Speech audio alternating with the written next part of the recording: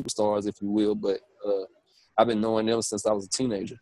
And then when I started getting serious about trying to do music myself, that's when I got familiar with the OG Wicked Cricket. Rest in peace to him. And me and him been rocking like since I was in my late teens. Yeah. So Wicked Cricket, what's his name? Wicked Cricket. Wicked Cricket. Wicked Cricket. Tell me about him, because I've heard his name mentioned several times. How much of an influence did he have in the Houston scene? He is one of the seeds of what we call country rap tunes. He was originally born in New York. I actually didn't even find that out until he got sick or whatever. But he was originally born in New York. But him and a handful of other people, him and a white guy by the name of Steve Fournier, and a couple of other people, they are the reason why there's rap in Houston, period. Oh, really? Because they were the infrastructure. Before there was a Rap-A-Lot, there was a Wicked Cricket and a Steve Fournier. So for a long time, we were the consumers of hip-hop in the South, in Texas. Yeah. And so long before there was actually people who were taken serious as rappers in the city, there were clubs that were catering to that market and that audience. Mm-hmm. And Wicked Cricket is a part of that. Steve Fournier is a part of that. Yeah. So when Willie D was like a battle rapper, Wicked Cricket was already the man in the clubs. Oh. And if you know anything about Houston, we are heavily driven by our club scene.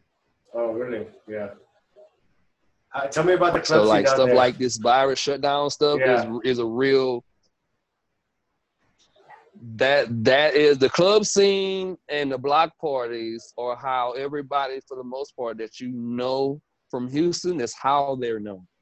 Oh, really? So when you look at, let's say, for example, if you look at Swisher House, that started at a place called Salt and Pepper Patch. Mm-hmm. It was like a teen night. So without that teen night, there is no Swisher House. There probably is no Slim Thug. There is no Paul Wall, no Chamillionaire, because the groundwork of that started at the teen club, Salt and Pepper Patch. Yeah. I'm actually real cool with a guy by the name of DJ Chill. He's one of my OGs in the music game. Yeah. Him and Screw started out together. Oh, really? They used to share equipment. So doing team parties and doing clubs and stuff, they would share each other's equipment because one had a turntable and one did, and they each had a turntable and a mixer. So if there was a event they could do together, they would do it together. If at all possible, then it'd be a situation where, okay, if Chill got a Friday to do and Screw didn't have a Friday, Chill could borrow Screw's turntable and vice versa. Oh, I see what you're saying, yeah. So without the club scene, there is a lot of this that you know of. Yeah. Because in Houston, we are very independent. The clubs and the streets perpetuate our sound. I see what you're saying. For better or worse. Yeah, so was Michael Watts, was he already a radio DJ or what? How did he come about?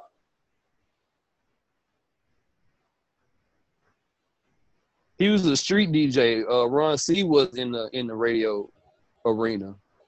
Okay. Ron C actually brought Watts into the radio world. As a DJ or what? Yeah, as a DJ. Okay. Yeah, they both are like pillars on the north side of town as far as DJing is concerned. Michael Watts, Ron C. I would put OG Walter D, DJ Walter D from 979. I'd put him in that too as well. They are like the founding fathers of the north side as far as DJing is concerned. As far as like the type of DJ that would usher in new artists. So they are like our Screw on the north side. Yeah. That I was talking to ESG, and he was saying that Michael Watts was actually like he was saying like the north side didn't really have anybody representing them, and Michael Watts was the one that kind of took the lead on that and kind of got everybody together on the north side. Yeah. Yeah, people kept asking him to do a slow down tape because basically what was happening is with all the conflict that was going on at the time in the streets, the South Side artists, them also a lot of times being out of the streets and from the streets, was incorporating some of what was going on in the streets in their music. Yeah. So what ends up happening is you're getting these tapes and you think they dope, but the tape you got is talking about your side of town. Oh, I see what you're saying, yeah. And then you get another tape, and then you get another tape. Man, them dudes with them braids, them dudes with them, with them afros, man, them dudes from that north side coming over here doing blah, blah, blah. So after a while, it's like, I kind of want to jam you, but you talking about me. Yeah. See, women, I don't know what it is about women. Women, I don't know how they are able to do it. They can listen to music, talking, degrading women, talking about women in all shape, forms, and fashion, and wave it off like nothing. But dudes can't do that. Yeah. You're not going to catch a dude riding around jamming something saying all men ain't worth nothing. Yeah. So likewise, when it came to the underground scene, like people were somewhat, because I had, the first time I heard a Screw tape was from my cousin, and he's from the north side. Yeah. There's people from the north side that would support the Screw, but overall, it wasn't as impactful as it could have been because it got to a place where some of the artists was talking about the north side. So it got to a point where had that not happened, there may not have been a window for Watts. Yeah. Because that was the whole thing that made people push him to want to do the slow down version for the north side, because we don't want to jam these dudes. They talking about us. Yeah. So had they not done that, that probably would have never been a Watts. So if anybody from the south side is mad at Watts, or mad at Run C, now you know why there was even an opportunity for that. Because had there not been people saying them boys on the nose stealing cars, but had they not done that, there probably would have never been a Watts. Yeah. So or at least not in the way that he is now. I mean, because he was still DJing before he ever slowed down a tape. Yeah. Did he do a lot of slow down tapes or not really? Watts? Not before people started asking him. Yeah. But the whole Swisher House is based on slowed down tapes. Like when have you heard a Swisher House tape that was regular speed? Never. Yeah. I know a lot of DJs, do their own version of mixtape. Mixtapes are not brand new. Yeah. So hey, let me ask you this. So like, you know how back in the day, like for example, Big Mo did that they sampled that song, Whoa, when they made Man, remember that song? Like man, I'm gonna come like man, and it was a sample from sample from I still play it from Whoa, from Black Rob. Yeah, from Black Rob. So how does that work? Like whenever they sample that song, do they have to pay for like copyrights for that song or what? Well, it kind of depends on the situation. Like, had they took the original beat and try to just make another song on top of it, maybe so. But and it's funny with production too, because although Man was inspired by Whoa, they didn't sample Whoa. So they kind of just went with the rhythm to a degree.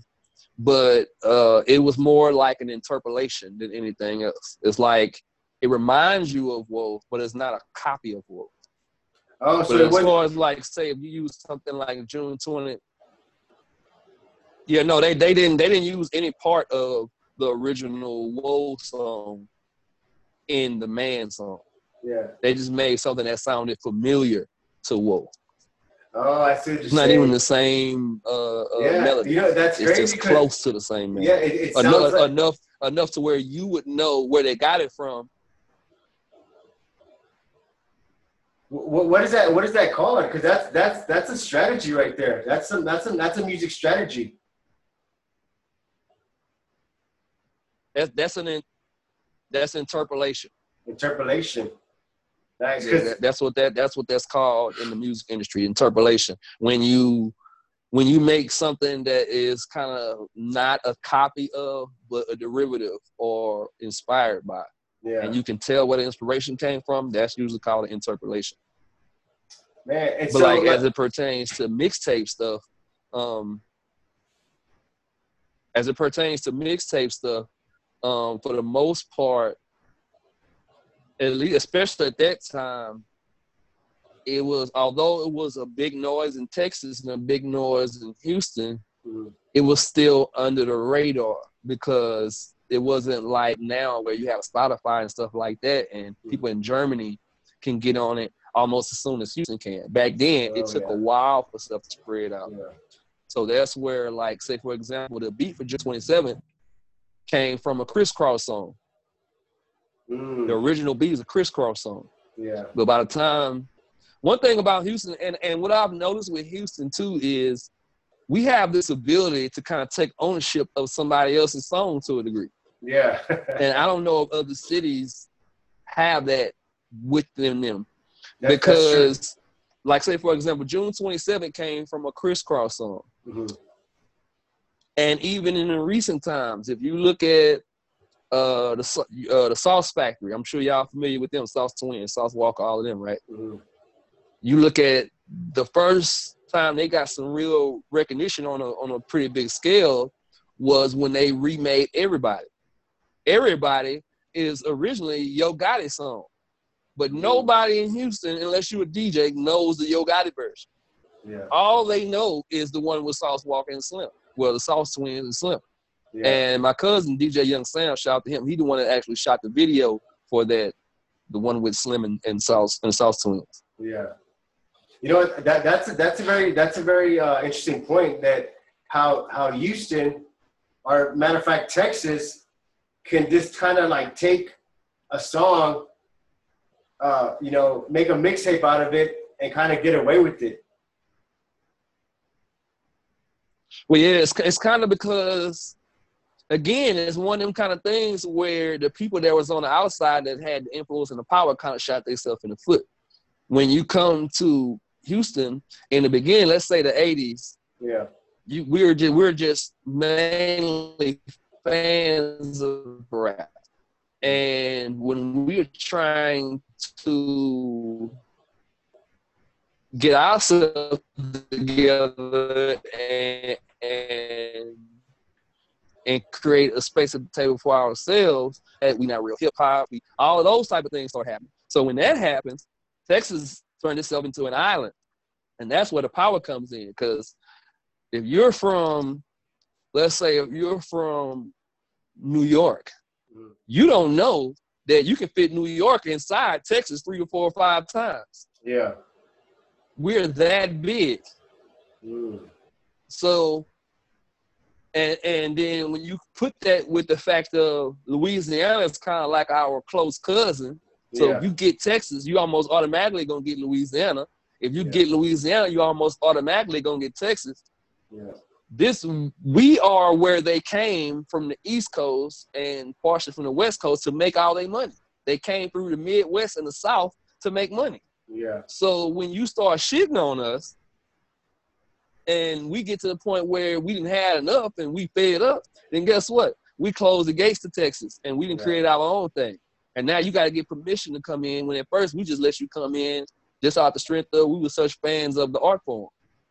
That's so true. So had the East and the West, not so much the West, more so the East, but the West kind of had it a little bit too, but had the East been more inclusive, we would probably never be where we are.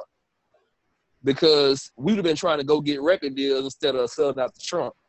We would have been trying to knock at the door and ask for them to let us in, instead of saying, well, you know what? Fuck y'all. We country rap tunes. We gonna make our own thing. You ain't never heard of Screw, you must not be from the South. And now instead of us being in a position where, because we don't know about your boroughs, and we don't know about catching the train to go from this area, and we don't know about Harlem, since we don't know about this, and you making it like there's something wrong with us because we don't have this knowledge. Now, when you come down here, there's something wrong with you because you don't know nothing about Screw. You ain't never heard of syrup. Y'all don't do sweets. You ain't never seen a candy car before. You don't know nothing about foes. You got to learn a whole new language now.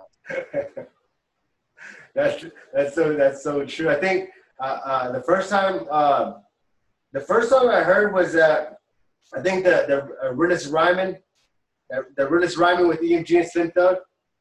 Yeah, I think that's one of the songs that kind of like opened up. That's realest rhyming is ESG and Slim Lil Thug, right? Flip, if I'm correct. Is it? No, oh, Lil yeah. Flip. Yeah, Lil Flip and ESG. You talking about the one with the by the car, by the house? Yeah. You talking about the one with the by the car, by that's ESG and Lil Flip. And if you notice, see, the thing about me is I'm a real student of this art. Yeah, I can tell. Long before I ever wrote my own rap, I was in love with rap. Long before I became a DJ, I was passionate about DJs. Yeah. So I've been studying the game, and I look at it from a scholastic standpoint almost, whereas with other people, it's more emotion, which I have emotion with it too, but I also have that part that's just like the bookworm about it. Yeah. So if you pay attention, that same rhyme pattern that ESG had on that song is popular right now. And again, all of that comes from the fact that they tried to exclude us. Had they been more inclusive, a lot of these things may not have never taken place. So in some ways, it's a blessing for us that we were excluded. And it was a curse to them that they excluded us. Because now you go to their excluding us made us stronger. They made us have to come up with our own stuff. Oh, okay, I see what you're saying. Because we would have probably sounded a lot like New York if New York would have included us. But since New York didn't include us, we decided, well, the hell with y'all, we're going to do our own thing. Yeah, I see what you're saying. So when Pimp C came on, I forgot which song it was, when he came on the song and said we country rap tunes, so separate us from the rest. That was like us seceding from the Union. Yeah. So like, and even if you go to Atlanta and you talk about how when Outkast won that award for the Source Awards and they got booed and they was like, the South got something to say, right there, they kind of made us have to come up with our own shit. So, and at the same time, because they excluded us so much, and there's more Midwest states and more Southern states than there are East Coast states. Yeah. Our vibe has overwhelmed. And now, when you go to New York, you're going to hear more down south people than you're going to hear from the East Coast. Yeah, I see what you're saying. Even now, you can see their sound has been influenced by our sound. Yeah. The whole world sound like Houston right now.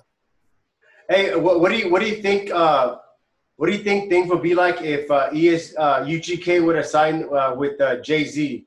Remember that there was like that Big Pimpin' song. There was talks about like them like signing with Jay-Z. That would have been awesome, but I don't know how well that would have worked, because if you know some of the background like I know it, then you know there might have been some conflict. Me and Pimp C I never met Pimp C, even though I went to his funeral. I never met him, but I felt like if we would have met, we definitely would have got along, because we kind of relate on certain areas. So if you want to know, like say for example, when you watch the video, have you noticed that Pimp C wasn't on the same scenes as everybody else? I haven't noticed it. Why is that? Yeah, because he didn't want to do that song. Oh, he didn't. But B had convinced him to do that. No, he didn't want to do it. Pimp C had this thing about him where anybody who Tupac had beef with, he didn't like him. Mm-hmm. After Tupac died, Tupac decided after Tupac died, Pimp C decided whoever Pac didn't like, he ain't like. Yeah. So when you go to hit him up and you hear him talk about Jay-Z, F you, Jay-Z, you too, plus and such, you too. When that happened, everybody on that list was on Pimp C list. Yeah. That's why his verse is shorter. That's why he even went extra Southern on it. I see smoking what you're saying. pulling up. He was basically trying to super southern it. Like, oh, y'all don't like us? Oh, y'all want to rock with us now? Oh, and Tupac ain't like you either? And Bun gonna make me do this? Well, guess what? I'm not coming over there to that carnival. I'm in Miami. Y'all gonna ship my car to me from Texas to Miami. That was his car in the actual video. Yeah. The mink he had on is his actual mink that he had on. Yeah. He wasn't Bun B and Jay-Z and them, they were in Brazil, I think. They were at Carnival. Pimp C was in Miami. Yeah. So did Bun B have a better relationship with Jay-Z or what was that about?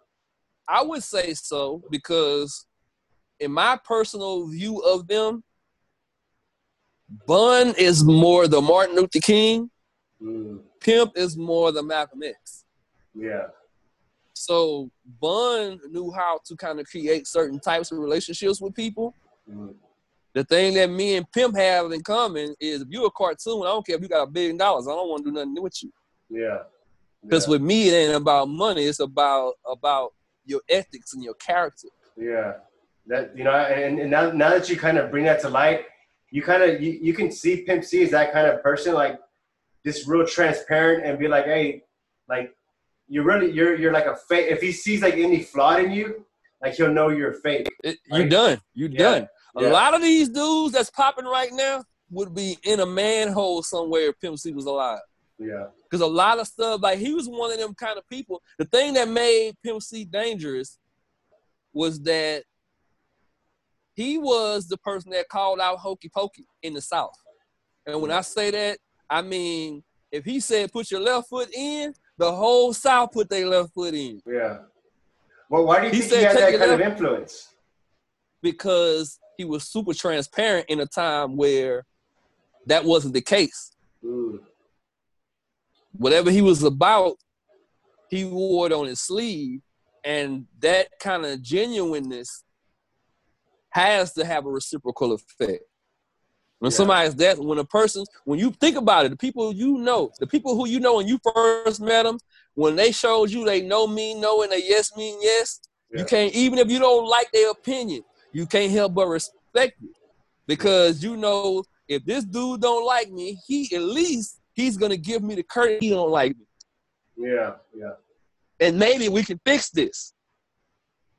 Yeah. But if you're talking about me behind my back, or you got this negative opinion of me that you don't tell me, I can't fix it. Or we can't agree to disagree. Or we can't agree to go to war. Whatever the thing is. Yeah, I see what you're saying. And so he kind of, and he's a forefather in the South too. Like, he's a great, not just him by himself, but him and UGK as a whole carved out a lot of the path for the South. Yeah. A lot of the shootouts they had to have and the discrepancies they had to have in the fights and the brawls with rappers that we never seen because there was no Instagram and YouTube and all that then. They did all of that before us to open those doors. So, and in the South, we are very family oriented. So when you turn yourself into the uncle of the entire South, guess what? And that's what really made him dangerous. In my personal opinion, and I don't know enough to say to be true, but I don't think his death was an accident at all. Because I look at it like this. As long as he was talking about pimping hoes and biatch and all that shit, it was fine. But when he came home, he still had that, but he also was telling the artists to look at each other's paperwork, compare notes. Stop fighting each other. One of the first things he did is knocking those down, making all the people in Houston to stop fighting each other. Yeah. And I'm big on documentaries, so like I got the whole American Gangster series I have, and I watched. My favorite gangster is Melvin Williams because he was smart and he had power in his community. He was in jail. They brought him out of jail to stop a riot. Yeah. He got on the microphone, said one statement, and killed a riot in Baltimore. And somebody told him, any nigga that can stop a riot can start a riot. Mm. Same thing with Pimp C. What do you think? The whole city was fighting until he came home. Yeah, that's true. Anybody that could come home and make people that was ready to shoot each other get on songs with each other can also say, hey, we not the enemy, they the main enemy. Let's get them. And people gonna move. Mm. Well, what do you think the conspiracy behind that is? What are just your thoughts? Because millions of if artists were motivated to become students of the paperwork as much as they are students of the craft, that means a loss of millions or possibly billions of dollars for the people who are benefiting off the fact that artists don't really know paperwork. Yeah. Or artists are so busy beefing with each other that they can't see that their own record label is the one messing over.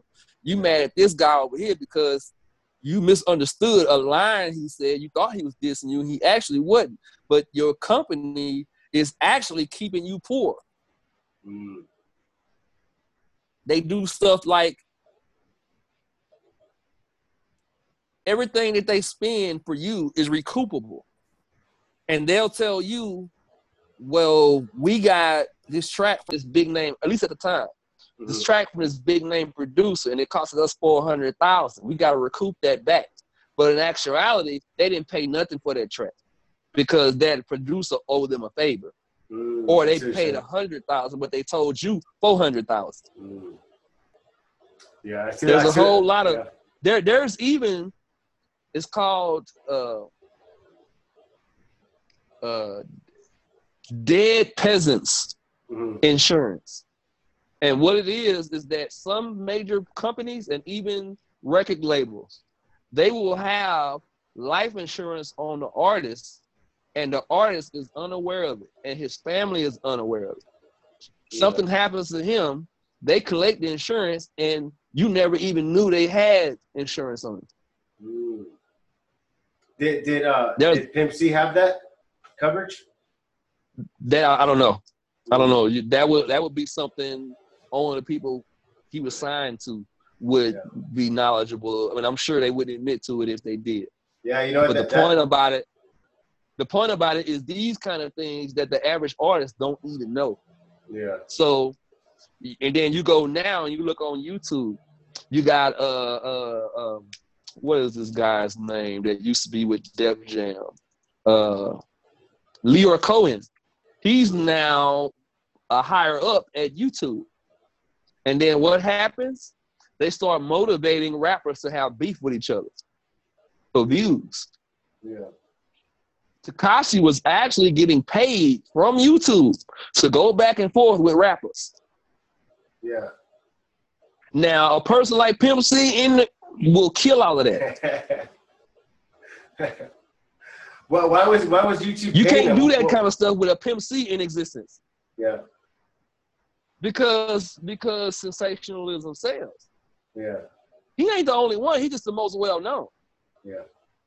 How much of an influence do you think 50 Cent has on Tekashi 6ix9ine?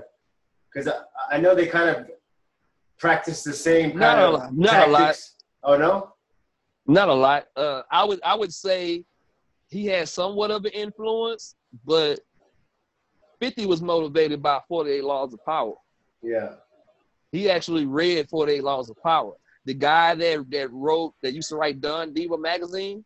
I don't know if you ever heard of it. Don Diva magazine? Yeah. It was a magazine that was about urban street life. So they would cover stories like Jay Prince and what was the guy that's the head of the Gangster Disciples? I forgot I can't think of his name right off. Forgive me for forgetting now. But the guy that was the leader of the Gangster Disciples and Jay Prince talking on the phone on one of the Ghetto Boys intros. Mm. And then Jay Prince started getting all these legal issues right after that. They would do stories on stuff like that. Or they would do a story on like Rich Porter and the whole, or the Supreme Team in New York. They would cover like street culture. Mm. So the guy that used to write that magazine introduced 50 when he was still signed to a traditional record contract before he got shot. He was introduced to 48 Laws of Power. And one of the 48 Laws of Power states that if you want to gain big recognition, start a conflict with a big enemy. Because what's going to happen is everybody that knows you is going to pay attention to it, and everybody that knows him now is going to know you as soon as he responds back. Yeah. So you notice with him, he do his jabs here and there, but he mainly do it when he got a project getting ready to come out. That's what you're saying. So once he saw it work, when he did it to Ja Rule and Murder Inc., he just kept doing it. Yeah. Because that was his.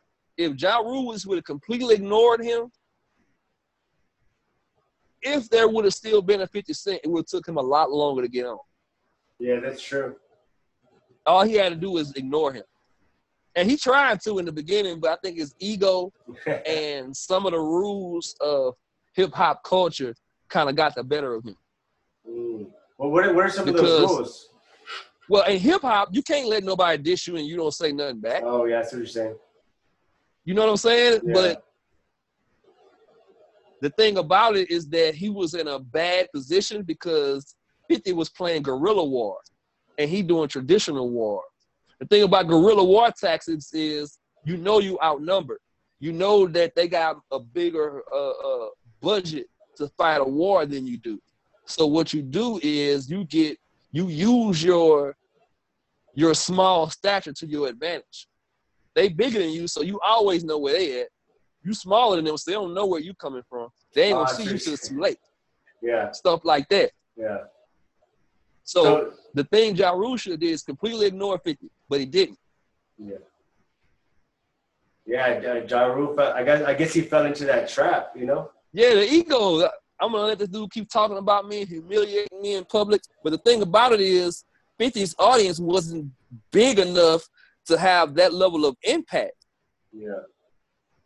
Had he just ignored it, people would have knew, but it wouldn't have got big as it did. Yeah.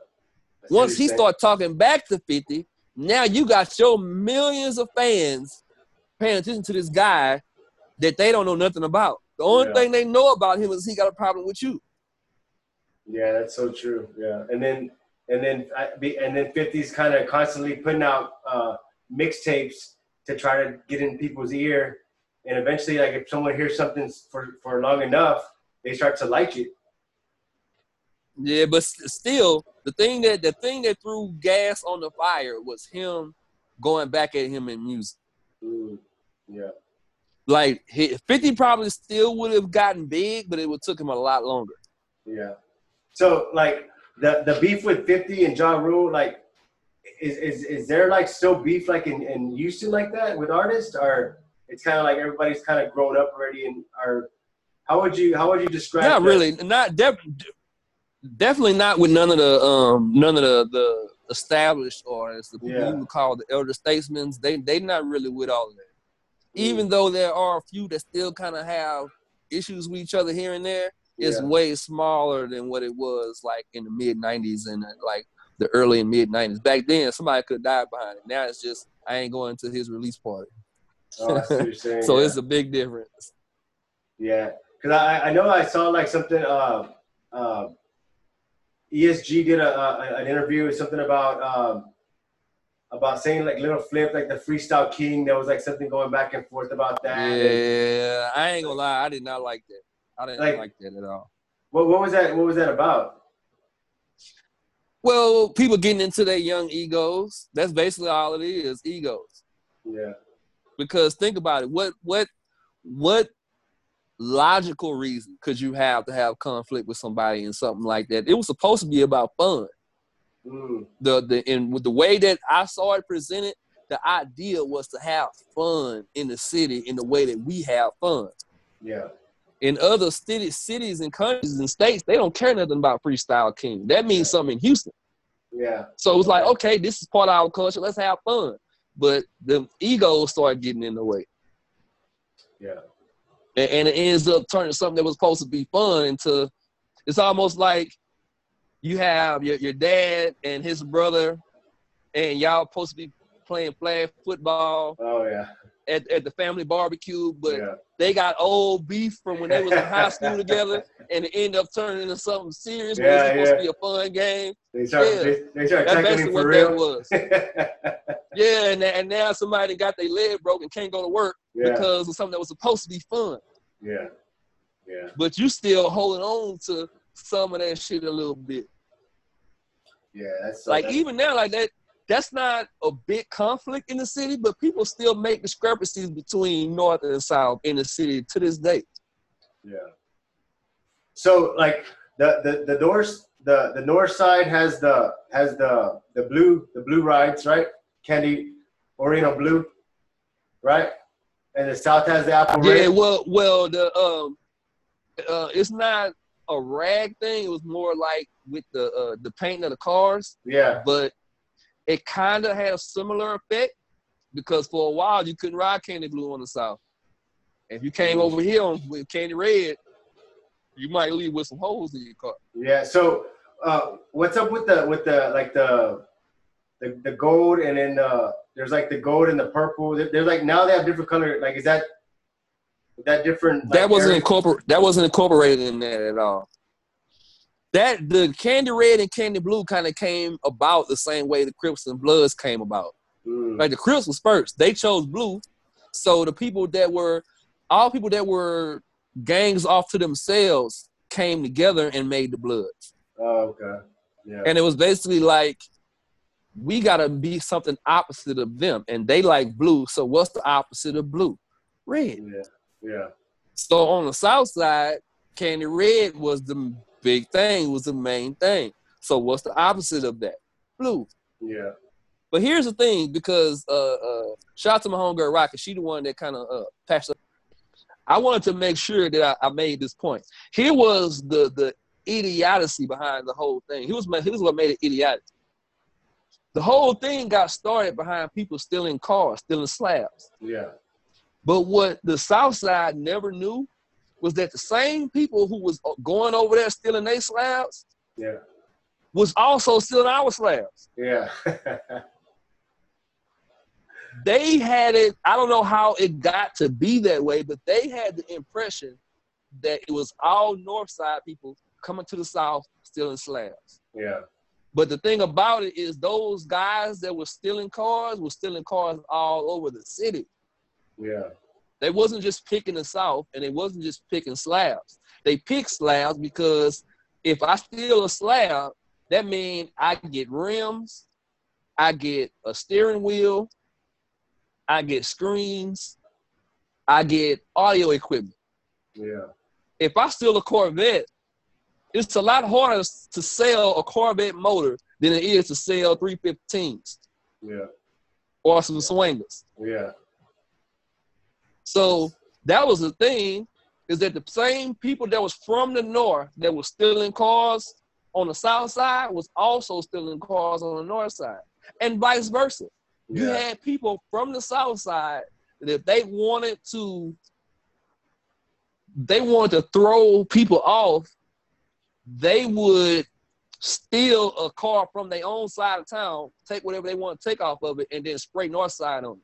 So then when people find the car, it say North Side on the car. Yeah. You all them North Side niggas, they blah, blah, blah. But the thing was, it was your partner around the corner the whole time. Your so-called partner. Yeah. Yeah. Hey, is Texas the only place that rides swingers? Because I think it is. We made it popular like that. Like the original ones were made by Krager.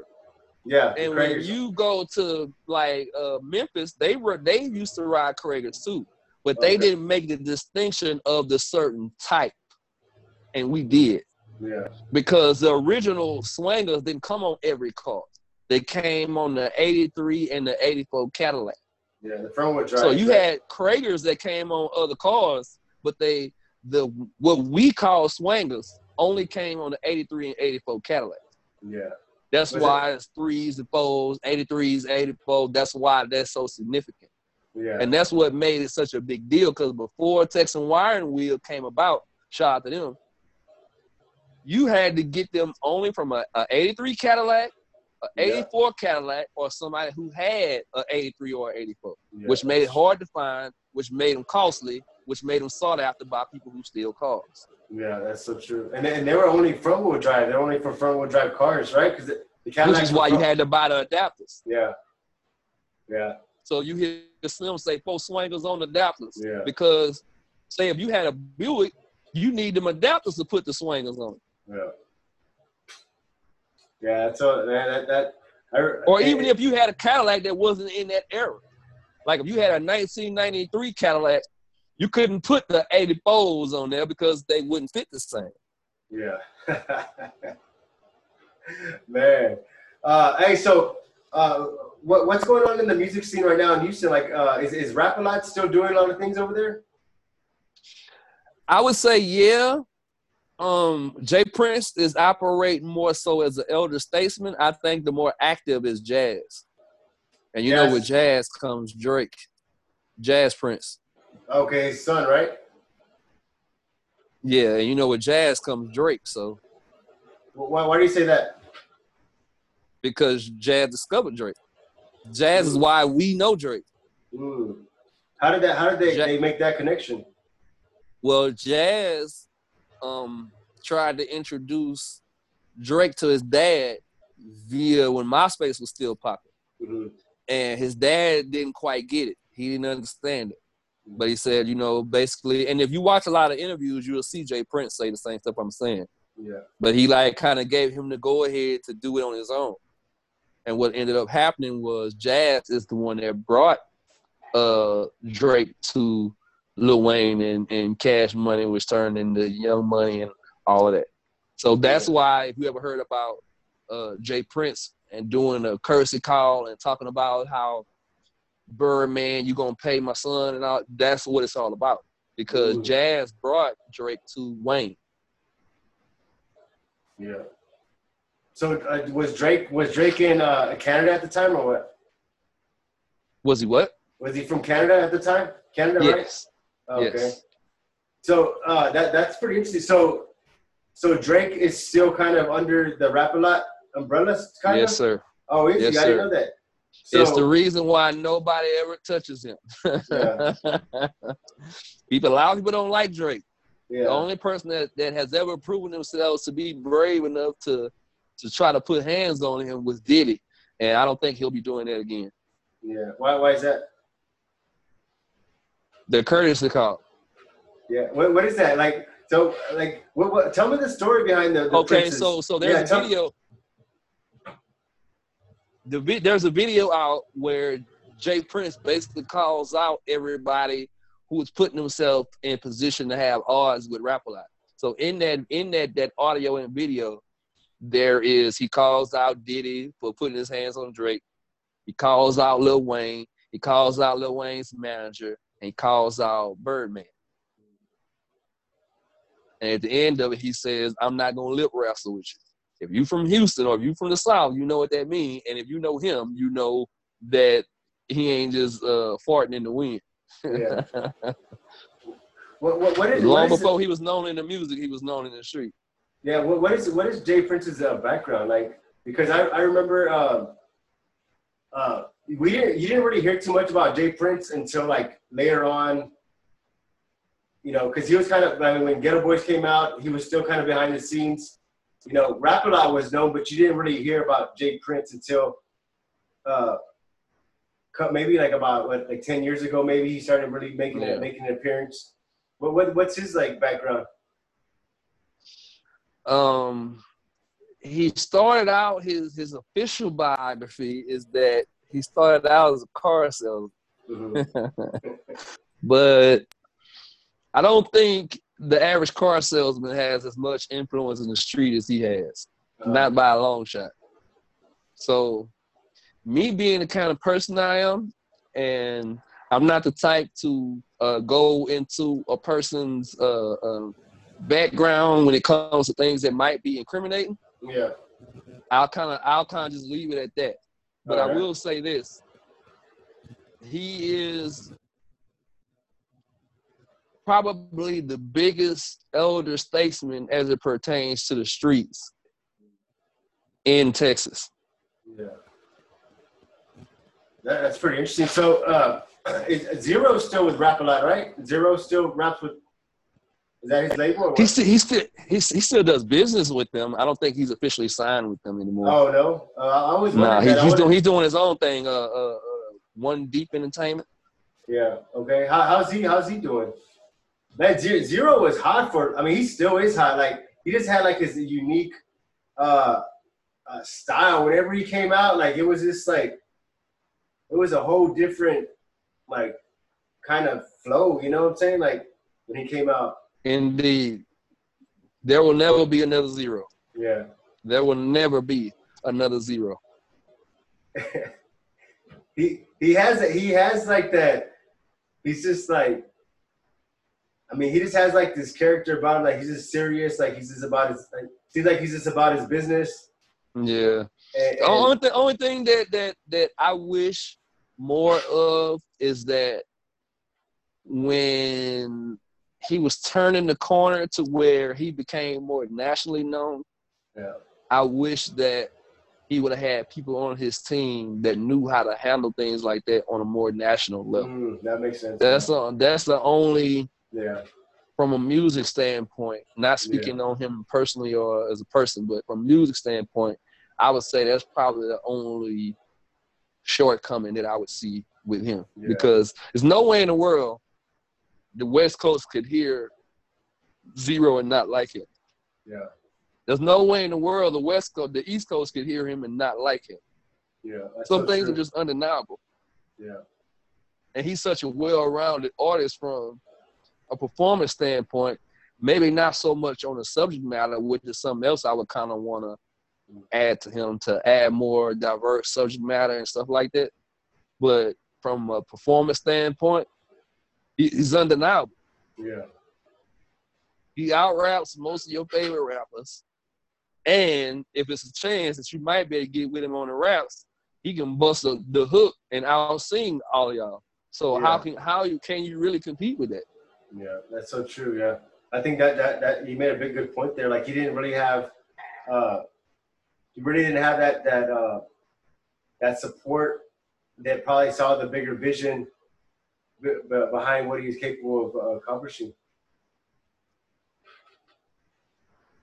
Yeah, that makes a lot of sense. He's one of the few rappers from Houston that I've seen perform on stage that has this what I call a Luther Vandross effect on stage. Which is probably why he picked the name Luther Vandross as an alias. Because, say for example, you look at a person like James Brown. Very talented artist, wrote his own music, very smart businessman. He had a lot going on stage. Yeah. You got all these dancers, you got 30 million people in the band, you got this happening, he's dancing, he's doing this, and that. When you look at an old performance of Luther Vandross, it's just him, a microphone, a spotlight. He don't move a lot. He don't dance. Ain't no fireworks. No, and that's he don't so care. true. Because his voice is so cold that you don't care that none of that other stuff is happening. Yeah. You stand at one spot, have one bead of sweat coming down right here, and hit them notes. Yeah. Zero has that same effect on stage. When he performs, ain't a whole lot of hoopla. He ain't got no dancers, ain't no slab on stage, ain't no pyrotechnics. But when he do Mo City Dawn, especially in the South, the whole crowd's gonna rap. The whole crowd is gonna rap. What's the story behind that song? That song is, man, that song's never gonna get old. That's one of them kind of things that I don't know what made him do it. I don't not privy to that knowledge, but I will say this: that's a prime example of how Houston can kind of just take a song from somebody. Yeah. Because that beat that he used is an interpolation of the original, but it's an interpolation that Snoop Dogg did. Which one? Which Snoop Dogg? So Snoop Dogg remade Paid in Full. There's a version of, I think it's on that Cost to Be the Boss, of Snoop doing Paid in Full. Thinking of a master plan. Oh, yeah. Ain't nothing but sweat inside my hand. He remade it. So that beat you hear Zero on is the one, not the one that Rakim originally had. It's the one that Snoop did. Okay. But again, by the look on your face, I can tell you never even knew Snoop had a version. Nah. Exactly. Yeah. I don't know of any other city or state that can pull that off. Yeah. Man, you know, now that you kind of say that, Zero's never had to like hype himself up or hype his album up or whatever to make sales. Like he just kind of did his thing, and it was always like you always knew what to expect. Like you didn't say, "Oh man, I don't know if I should get it because I'm not sure it's gonna be one of those albums." It was like one of those albums you just put it on when there was CDs. You just put it on, and like you let it roll. You just let it go. Like every song was just like it's good. If you're into his brand of music, you're not gonna have to skip a lot. Yeah. Because you can tell that although he wasn't always in the best situation contractually, he had more control, more creative control. Yeah.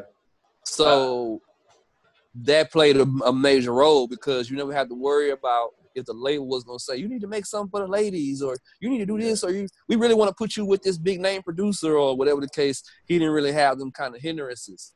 Yeah. That's one of the advantages of being from Houston too, is that because we were kind of left to our own devices, we were able to be more free creatively without having to worry about, because like one thing, like say for example about Rap A Lot, you never really hear about artists saying, man, I gave them 15 songs and they didn't like none of them. Yeah. They told me I need to make a song like this, or just like you never really hear that. They kind of let the artist be the artist. And now that you say like how the Houston, the club scene plays a big part in like, and it has a big influence in the music, you can kind of see that now like with Zero, because you said like maybe he wasn't in the best position, but he just expressed himself based off his environment, and that was like the club scene probably made him feel good, that energy, you know, the block parties, and he just expressed that in his music, and everybody kind of liked that. I went to before I was a DJ. I would say I was probably in my late teens. There was a spot out here called Club Oasis that used to pop real big, and Screw was the DJ there. I literally watched this man sell 200 copies of June 27th before the June 27th song went off. Yeah. I think the original version of the song was like 15 minutes or 17 minutes. In 17 minutes, he sold 200 copies of the June 27th tape. That's the power of the clubs in Houston. Yeah. If you can get the clubs behind you, you good in Houston. Yeah. And from Houston, you get Texas. So you can pretty much say that the club scene in Houston can get you Texas. Yeah, that makes a lot of sense because once you can get played in the clubs, then I mean the other cities are just waiting for stuff to come out to play. They're not really creating their own stuff. Yeah, a lot of the other Texas cities kind of follow the lead of Houston to a degree. Yeah. What other artists have you worked with? I see your bio here, man. You have like a list of artists that you've worked with. Well, I'm what's called a record breaking DJ. Okay, tell me about that. And basically, for anybody that might be watching that might not understand what that means I got what you call 3 categories of DJs. You got the sucker DJ. That's just some dude trying to get notoriety off of having equipment. He really don't care about the art form. He really don't care about the protocol of being a DJ. Then you got the DJ. That's the typical person who is, they're good at their art, they're good at playing music, but they don't take chances on music. Then you got a person like me. I could take a song, let's say, for example, you got a song, Massive Action, and I think it can work in the club. I have the courage and the know-how to present it to the crowd in a way to where they eventually like it too. And once they like it, you go from, who is that guy, to, hey man, play that Massive Action again. From there, you go to how much he charges for shows and features. That makes sense. The first song I ever broke in the club in Houston was Young Buck, Shawty Wanna Ride With Me. Okay. So when his album came out, they were originally pushing another song. I can never remember for some reason what the name of that other song is. Oh, by the way, Larry Hoover, that's the guy that Jay Prince was talking to from Gangsta Disciple. Shout out to him. I didn't want to make sure I didn't forget that. Very honorable person. But so Young Buck. They were pushing another song, and I bought the album. I used to live in Soundwaves. That was the music store out here in Houston. They might have had some in Corpus too, but I used to live in the music store. So I bought that CD the day it came out, and I would go through, look at the liner notes, listen to the whole CD at least once before I do, whatever. When I heard Shawty Wanna Ride With Me, I was like, this song is gonna work. So I started playing it. And at first, people turned their nose up because the DJ they had at the club that I work at primarily, they had another DJ, and he wasn't really a record-breaking DJ. So he didn't play shit they didn't already know. Yeah. So I'm playing Shawty Wanna Ride With Me before anybody noticed something. And I got this look, but then when the video came out and the radio got behind it, it was like, oh, this is my favorite song. From there, I learned to trust my instincts. Yeah. Then after that, the second song that I broke was Getting Some from Shauna. That used to be with DTP. Yeah. That was actually because I rapped myself, and I did my first mixtape. I had her song on my mixtape. Yeah. And then, so from there, you got Fat Pimp with Rack Daddy and Maserati. I'm behind that. I see. Just B-King. Brittany. B-King was out of Dallas, right? B-King is from Houston. He's from the north side. He's from Studio.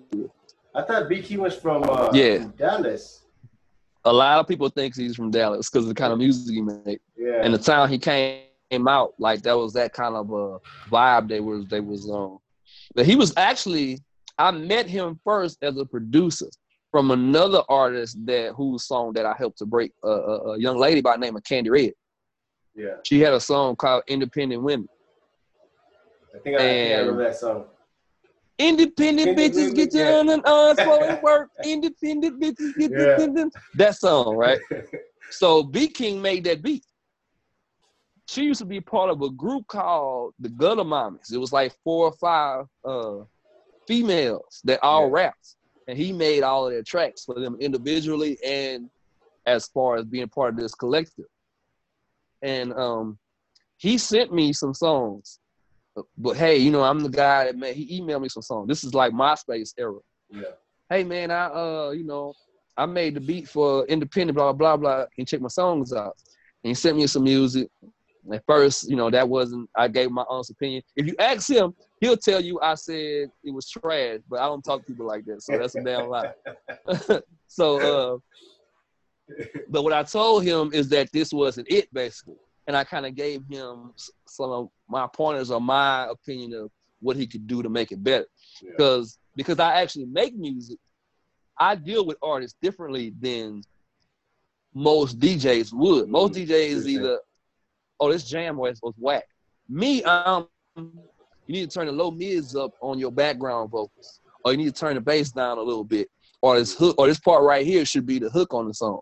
I can approach an artist that way. So he sent me music. He kept sending me songs. He eventually sent me the songs that made him first known, which was Crush and Hammer. How does that go? The Crush was Dip it low, crush. To the flow, crush. Oh, yeah. And say you won't work. They got you fucked up. Yeah. It was a song he actually ended up doing a remix with Charlie Boy and Just Brittany on it. Okay. And I'm actually in that video, too. And then there's another song called Hammer. Your partner, she look good, but you look better. Something. I'm a beast, Bruce Banner. Hammer. Yeah, I remember those songs. Yeah, so I actually liked Hammer more than I liked Crush, but I said both of them would work. And from there, he took off, and we've been working ever since. So whenever he got new music, he sent it to me. I start working it on my end. A lot of times he do videos, stuff like that. I might be in the video. Not so much recently since he became Disgusting Justin with the cucumbers and shit. But before then, I was in a lot. Well, the vibe that he has been on, I would say, over the last couple of years, he made this hashtag called Disgusting Justin because Justin is his government name. Yeah. Yeah. And he has this thing where he does stuff with cucumbers. So, you know, he calls himself the Texas Uncle Luke. So, you know anything about Live Crew itself to be the Texas version of that. So to that end, he's incorporated this thing where, and I don't know if he still does it, but he'll do this at his shows where he brings cucumbers. Yeah. And the girls will pretend to perform fellatio on the cucumbers in the club. Yeah. Be king. Yeah. That boy's crazy. Cool with it, bro. Indeed. Hey, Little O? Is that Little O's back? Yeah. Back. That's my partner. 50 feet, right? Yeah. Is that guy still around? Yeah. He's still making music. And some of his later hits I helped to break. Some of his later hits. What does that mean? Like I remember that song back. Is that just mean back up? Like give me some space? Yeah. Or is it like back else? Up. Like okay. That's a black Southern term. Back means like back up. Yeah. Give me 50 feet. Yeah. Okay. What about the 25 lighters on my dresser? I used to jam that all the time, but like what is the meaning behind that? The original phrase comes from MJG of 8Ball and MJG. Okay, because MJG used to be from Houston, right? No, he's from Memphis. They're from Memphis. Okay. But their label was located. Swab House was located in Houston. Oh, okay. Yeah. But they originally from Memphis. Mm-hmm. So what was the meaning behind that? On one of the songs, he said something like that. Every damn day I got a test 25 lighters on my dresser. Yes, sir. And basically what he was saying is he smoked so much that he got 25 lighters on the dresser, and he got to go through and check each one to find one that worked. And so they kind of just borrowed that piece of that 8Ball MJG song and made it into a hook. I see what you're saying. Because you know what? That was when like everybody had like a lighter on them. Everybody was trying to smoke. Everybody was trying to. So I see what you're saying. That was around the time frame when smoking was like really a big deal in rap.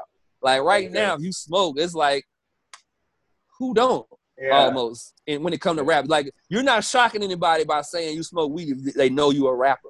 Yeah. But at that time frame, it was kind of like still a big deal because it was like basically right after the Chronic and all that kind of stuff had really like made it a big deal. Yeah.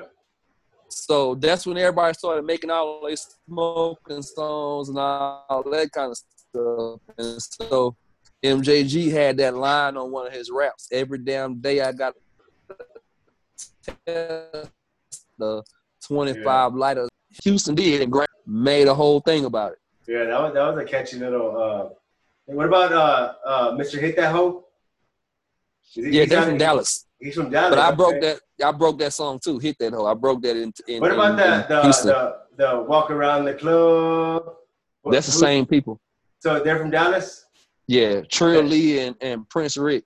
All right, and Hit That Hoe was like with them. Hit That Hoe is a real person.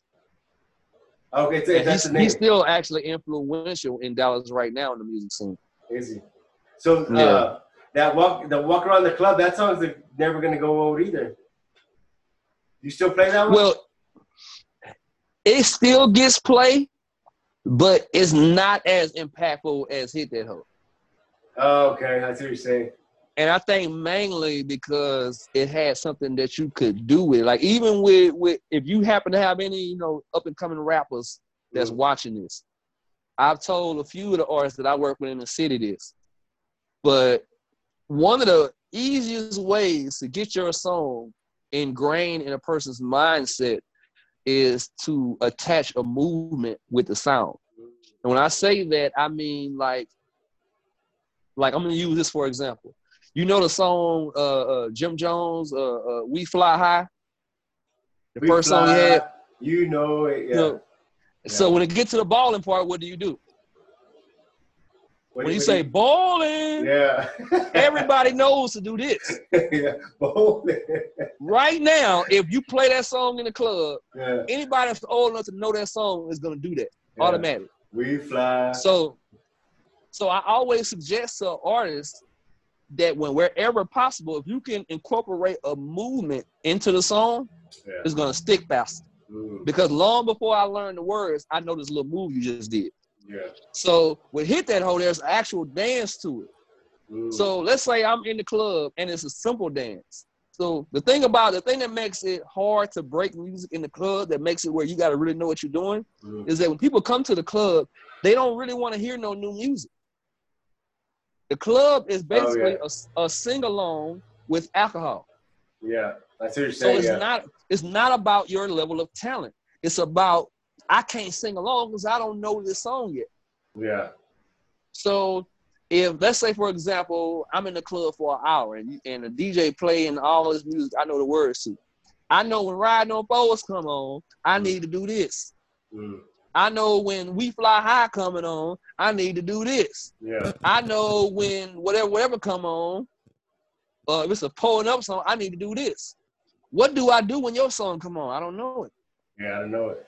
So when do you try to break in new songs? Like in what? Like is it early in the night? Like early in the night or like late in the like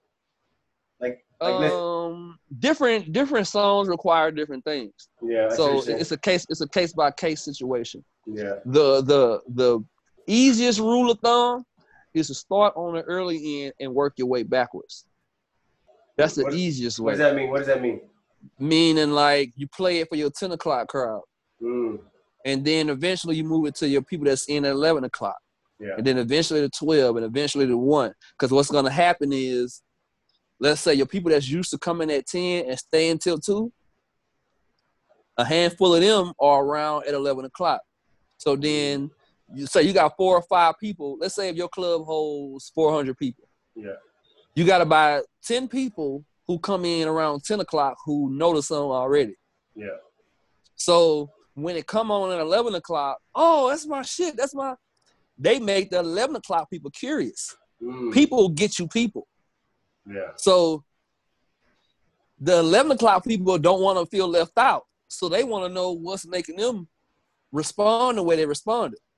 And you keep that same theorem all the way back. So by the time you get to the prime time, which is around 12:45 to 2 o'clock in the morning, by the time you get to that point, you've created a little cheerleader squad, a little army for this song you're trying to break. Because now you got 50 people or 60 people in this club of 400 that know this song and they love it.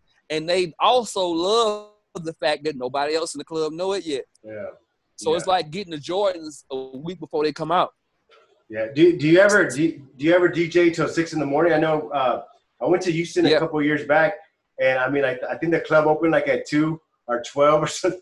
I used to do after hours. Man, I used to do after hours. I actually like after hours. Why is that? Because it's one of the easiest places to break a song. Oh, I see what you're saying. It seems like more people go to the after hours though. Yeah. Right. Teen clubs and after hours are the easiest places to break a song because kids are open to new stuff. And in the after hour, people are already on whatever they own. So they're willing to let a song slide that they don't know the words to. Yeah. If I'm already half drunk, half high when I come in the club, I don't mind so much that you're not playing Lil Baby right now. Yeah. Hey, so strip clubs too. Strip club. What what about the Bone Homegirl? That was a jam too back in the day. I broke that in Houston. Yeah. He actually came and performed at my birthday party twice. At the little spot I do here in Houston called Mr. A. Shout out to everybody that comes out to Hood Night on Monday nights. If you ever in the city on Monday night, man, come through. I'm about to come through over there. Yeah, Yeah, man. yeah. So I mean, man, I appreciate your time, man. And I wanted I talked with Rocky, and she's like, man, you need to get with DJ Too Deep. He has a lot of history about the culture, about what's going on in Houston. Tell me about some of the things you're doing for the community, man. I read on your bio. You're very active in the community. Tell us more about that. Well, indeed. Well, I'm glad you asked because on July 7th of 2020, we are doing the blackout here in Houston. Okay. And I am issuing you, I'm going to consider you my new friend. And as my friend, I'm issuing the invitation to you and your whole city. All And right. what it encompasses is on July 27th, not my bad, July 7th, Okay. 2020, we are not spending any money. Okay. What? Tell me about that. It is in process to all the recent assassinations of so-called minorities in the country that has popped up over the recent months. Okay. So we are taking a page from our Jewish brothers and we're talking with our dollars. Because one thing that I learned from dealing with our local radio station is that one of the first things you got to do to be able to sit at the table and have respect on both sides is they first have to understand that you don't need them. Once they know that you can flourish and thrive without them, and when you sit to the table with them, it's out of choice and not out of force, then you can have respect on both sides. As long as the people that are considered to be in power believe that they are all powerful, they are not inclined to give you respect or courtesy. I appreciate that. So basically, and I'm also working on something for the holidays. It's called the Black Saturday Movement. Basically, the day after Black Friday, I'm going to issue this invitation to you as well. Okay. We are spending money with no business other than Black businesses. Okay. And I'm reaching out to people that are not necessarily Black because I realize that for some of you guys that appreciate our culture, appreciate our existence in general, that when you see these things happen, you want to get involved too, but you kind of don't really know what you can and can't do. Yeah. It's like watching your homeboy have a fight with his brother at the family reunion. It's like, I want to help you, but y'all family, I don't kind of really know what's my place to even stop this from happening or whatever the case might be. So this is a way that you can be involved and show your solidarity without necessarily having to jeopardize your life or even jeopardize your own livelihood. Yeah. So July the 6th, go buy whatever groceries, whatever gas, pay whatever utilities, whatever it is you need to do prior to July 6th. So on the 7th, you can function that whole day without spending money anywhere. Yeah. And the idea is to impact the government from an economic standpoint, because that is the way to show them that we have power and that we want to use our power in a positive means. Yeah. Because once you start affecting people's pockets, they start looking and thinking different. Yes. One thing I tell people a lot of times is you can't get an asshole's attention by beating their ass. Assholes used to getting beat up. Yeah. But what if I can't pay my light bill because of some asshole shit I did? Yeah. Now it's different. Now you got my attention. Yeah. And you got my attention without harming me bodily or putting yourself in position to be harmed bodily. Yeah, that's what you're saying. Because even go ahead. You focus on what affects them. Yeah, because even you can take the virus situation, for example. What you basically are seeing with all of these businesses being rushed out into going back into operation, is they basically showing you that they scared the American public so effectively that they fucked up their own money. Yeah. Because if the businesses are not opening, they're not getting the tax money from those businesses. Yeah. So if you look at, like, say, for Atlanta, for example, when the governor of Georgia was willing to open all the businesses back up to operate as usual, you had 50 restaurants in Atlanta alone that said, we're not opening. Yeah. So think about every time you buy some fries, a soda, a hamburger, it don't just affect that business, it affects the state and affects the country from a tax standpoint. Yeah. So you got 50 restaurants that you made, let's say, throw a number, $50,000 worth of tax money you would have got off of them for that day. You lost that now. Yeah. Yeah, that's so true. I had an interview with the city councilman, and he was saying that, you know, with all the shutdowns, they're having to reevaluate their budgets for the next couple of years because of the income. Exactly. They're missing out all that. Like you said, Atlanta. Imagine how much money they get from tourists. All that, exactly. The hotels. They're missing out all that money. So you have a good point there. It's very and the powerful. crazy part is 85% of it was for nothing. Yeah. So what are your thoughts on that? Was it a hoax or what? This whole I don't believe it was a hoax, but this whole situation has been, I don't know how much you are into the Bible, but there is a scripture that says our people are destroyed for lack of knowledge. This whole situation has been one big example of that. Yeah. And I'll tell you why. Because if we actually took the time to do independent research, if we actually learn how to critically think, first of all. Yeah. Because what I have learned is everybody that you consider an adult does not have critical thinking skills. And if we use those critical thinking skills for those of us that have them and their influence, we would have known that a lot of these things that were happening were unnecessary. Yeah. So let me give you an example. A virus does not only enter through your nose and mouth. It enters through every orifice, including your eyes and your ears, and if you didn't have on the bottom, your front and your back. So if I cover my nose and my mouth, but I don't cover my eyes and my ears, that's kind of like having your front door and back door locked, but all your windows up. Yeah. Yeah. The real key to dealing with something, here's another thing. A lot of people are walking around with the virus right now. The only thing that separates the people who are showing symptoms from the ones that are not is your immune system. So if I believe that what people on TV say, without doing independent research, I'm going to put this mask on thinking that it's making me safe.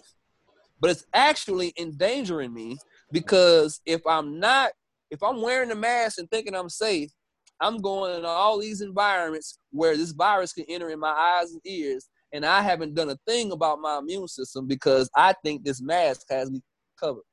Yeah, that's so true. I was interviewing a doctor on that, and he's like, you know what, the worst place that your most vulnerable place is through your eyes.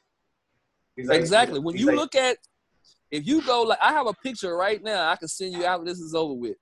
I have a few people that I'm close to that are in the medical world. I have 2 nurses and paramedic.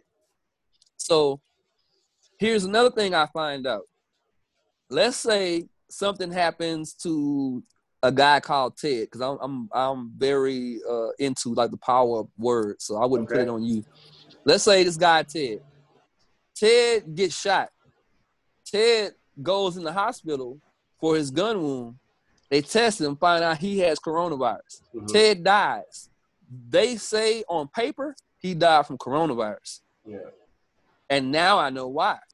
Because For every person who's written off as a coronavirus case, the hospital gets $19,000.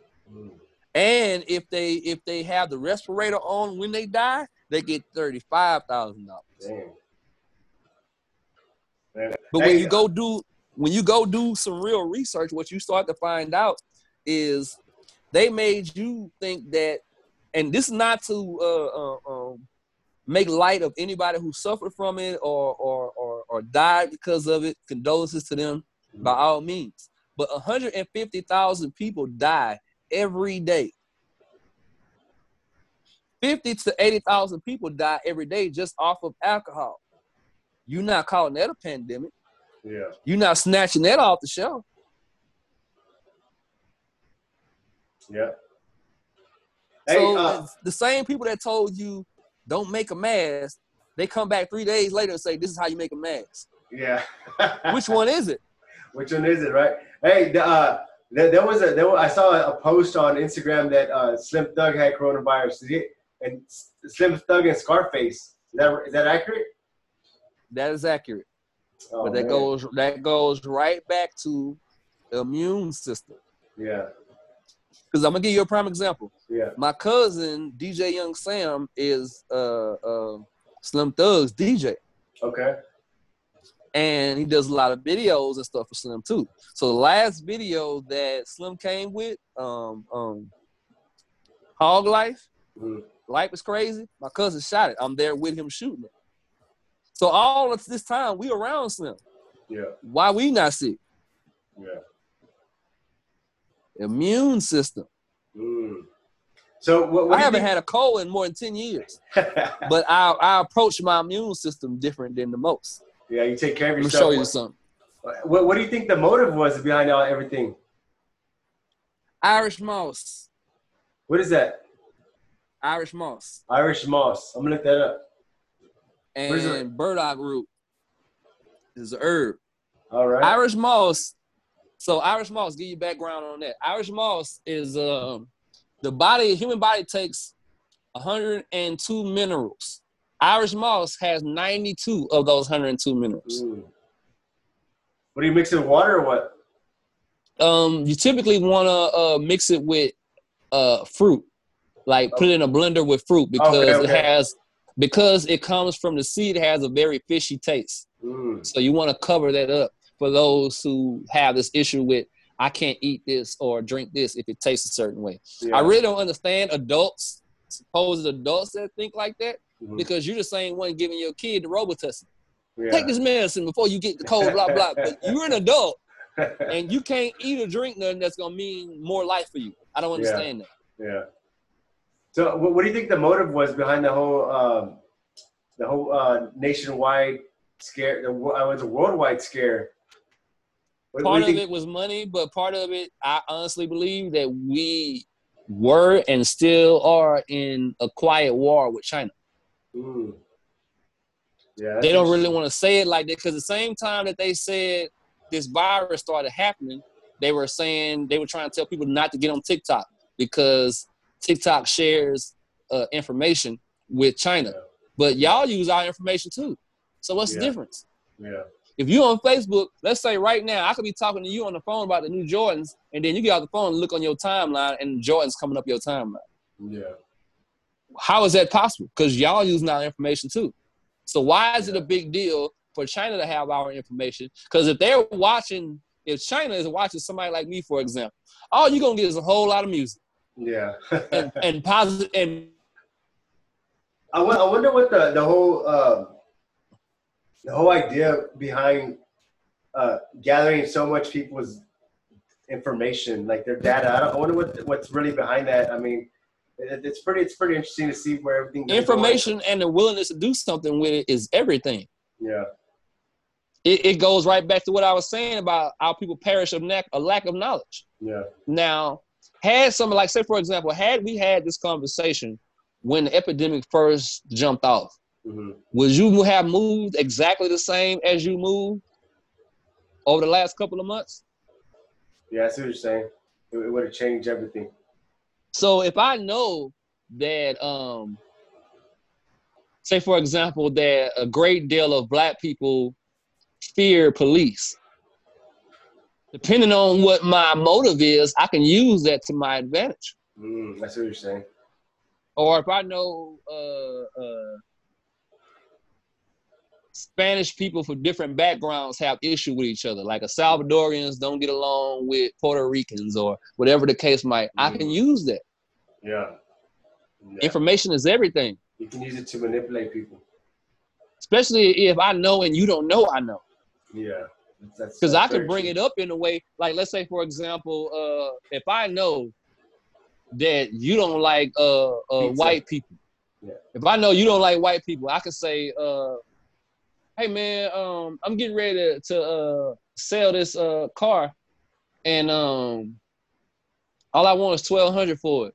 Like, man, the best I can do is $1,000. Okay, well, I'll sell it to this white guy. He was gonna buy it from me for $1,300. Oh, fuck that cracker! I'm gonna buy it from you right now. Yeah. You don't know I just played you because you don't know I don't. You don't know that I know you don't like white people. Yeah. Data, information is everything. Hey, tell me how has the internet changed like the music industry in Houston? Because I know like everybody's trying to do everything digital now. Everybody's just trying to do their own thing digitally. How is that working out? For a while, it was shaky territory because one of the disadvantages of being how we are, being an independent city, out of the trunk type of city. Yeah. When you can no longer come out of the trunk because somebody's gonna buy one copy and make 1,000 copies of it. That turns into an issue. Yeah. But like everybody else, we have learned to adapt and overcome. Yeah. Hey, it's one of the reasons why I say right now is the best time to be a rapper from Houston. Better than the SUC days, better than the Swisher House days, better than even when Rap A Lot first started out. Yeah. So, because now you can get the whole world from one city when usually you had to go city to state, state to state, and then hopefully you can jump the water. Now you could be the man in Germany just because you hot in Houston. Yeah, that's so true. So how many artists are kind of reinventing themselves? Like I know I seen Flip kind of like doing like a lot of stuff now, social media stuff. He's kind of been doing a lot of interviews.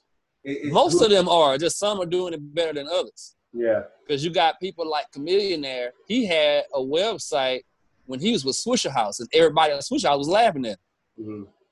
But now, he's the VC dude that everybody want to call and ask advice from. So, why do you think he was so quick to get out of Houston? The environment? I think he just saw something bigger for himself. You see a bigger picture for yourself. Yeah. It's like some people, and which is a shortcoming of some artists from the city. It's like if you're used to going from being a nobody to your whole side of town knowing you, for some people that's enough. Yeah. And then for other people, it's like there's a whole world out there. Yeah. So if you look at people like Paul and Chameleon and Slim, they are the examples of the people that realize there's a whole world out there.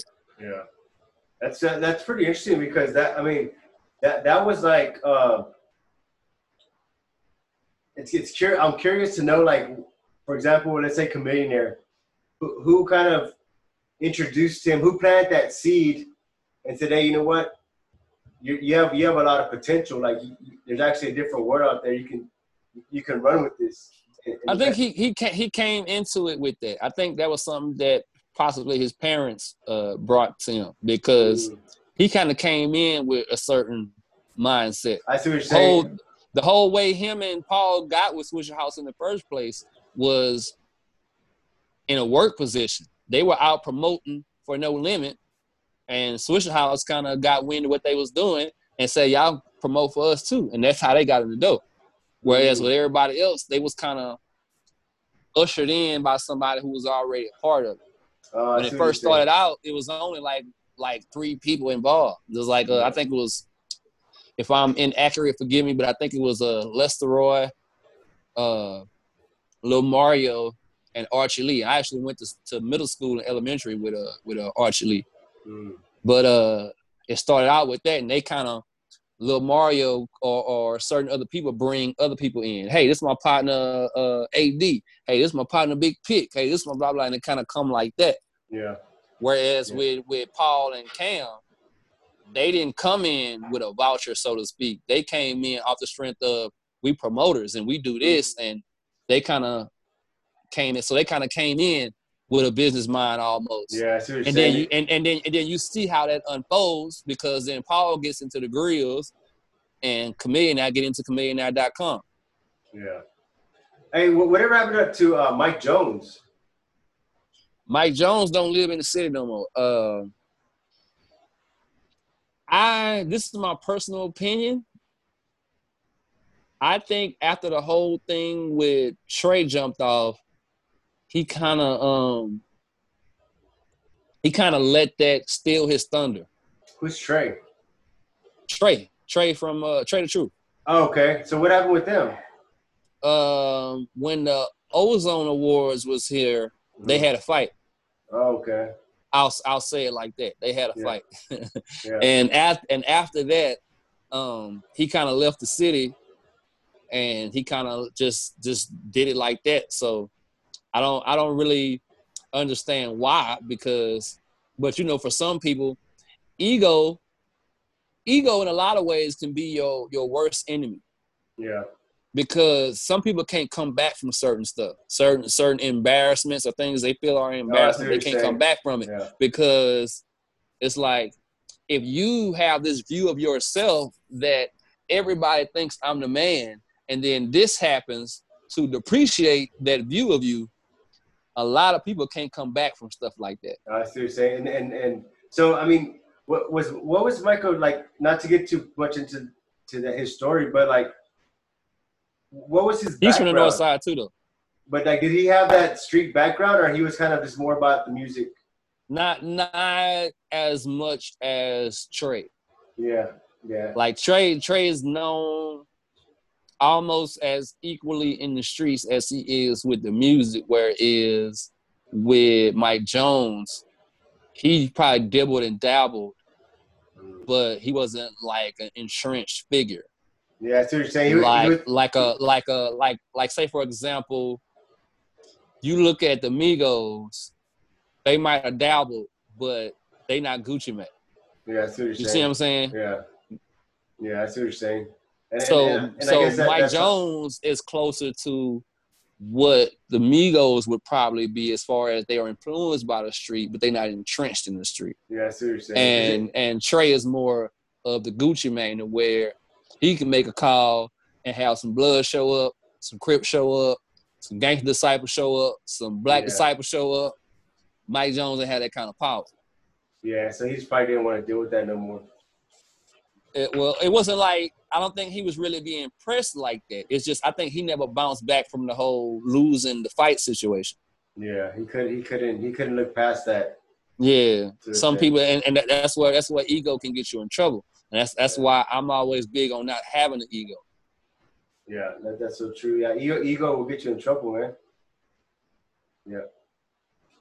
Hey man, it was a pleasure. It was a pleasure talking to you. Tell me more about your real quick about your podcast, the Faith and Hustle Show. That's it, right? No, that's not my podcast. That was me featuring on somebody else's podcast. Oh, okay. I thought that was one of your podcasts. Hey, where can everybody find you at? If you're in Houston, Monday nights, I'm at Mr. A's Club on the north side, 3409 Cavalcade. Beyond that, I'm on Instagram. I'm on Facebook. I'm on TikTok. DJ IIDEEP. It's actually an acronym. It stands for Disintegrate Evil, Educate People. Oh man, I like that. And beyond that, phone number is 832-428-8566. It's public record because I've been in the street so long, so it's like, I might as well, Hey man, I appreciate everything, man. I appreciate you sharing your stories with us. If you ever want to jump back on, send me a text, man. We'll definitely jump back on. Yeah, because I looked when you hit me up and all that. I looked at some of your other interviews. Yeah. And I was telling Rocky too. I was like, I was saying like, he kind of seems to touch on more cerebral subjects. Yeah. But it involves the culture too.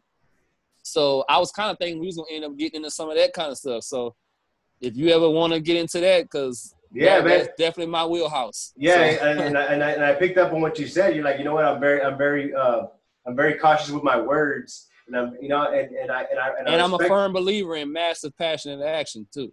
All right, yeah, and you know what? We gotta follow up with the part 2, and we'll get more into like the mindset and stuff. Cause I enjoy talking about that stuff too. I do a lot of studying, and for sure, I'm real big on Tony Robbins, Bob Proctor, Eric Thomas. Yeah, nice.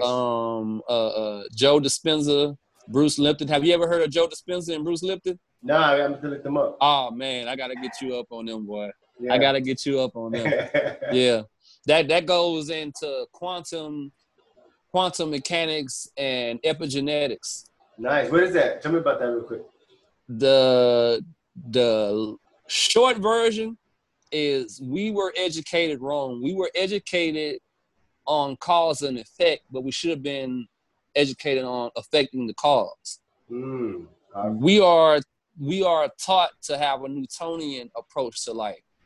This happens, and then I have to respond this way. Yeah. But in actuality, it should be more like my state of mind affects my outer world rather than my outer world affecting my state of mind. Yeah. Did you see that interview I did with Tim Story? I did not. Oh man, look at that. He so nailed what you just said. He's like, you know what, we live it like in a state of like reaction. Yeah. You know, when we gotta be. We've been taught that it's other people's job. Like basically something needs to happen outside of me for me to be happy. Yeah, that's what he said. And if people, for whatever reason, decide not to be complicit in this mission of making me happy, then I'm sad. Yeah. But the way I wake up is I wake up happy. Yeah. Because I choose my state. Yeah. Happiness is a state of mind. And I choose happiness. Yeah. And what happens is eventually something happens to add on to that happiness. Most people wake up and remember their problems to remember who they are. They identify themselves with their problems. Yeah, that's so true. So think about it. The average person, I don't know how far evolved you might be, but depending on where you are in your development, when you first wake up, them first couple of seconds, you don't know who you are. You don't know where you are. But then you start remembering, oh, man, I got to take my son to the doctor at this time. Oh, man, this toe is hurting. Oh, man, my car is tripping. Oh, man, I got to go to work this Monday. Man, I hate going to work on Monday. And all these type of thoughts are what your first couple of thoughts of when you wake up in the morning to identify who you are. But me, I identify myself by my vision for the future. How do you do that? Can you share that? I do what's called visualization, and I have a vision board too. Nice. So if let's say, for example, most of the time when I wake up in gratitude.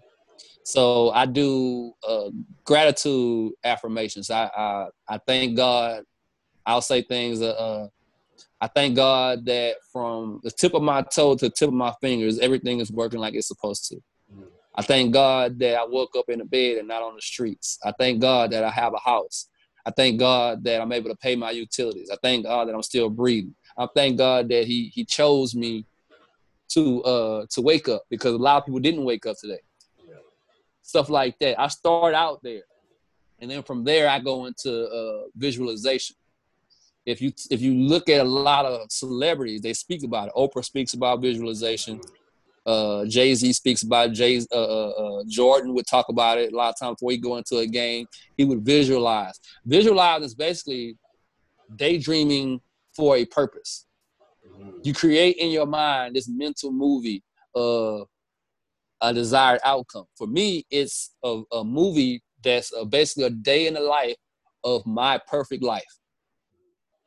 So I have a movie in my head that shows from when I first wake up, what does my bedroom look like? Where is my house? What does my house look like? Who am I waking up next to? When I get up, what do I do?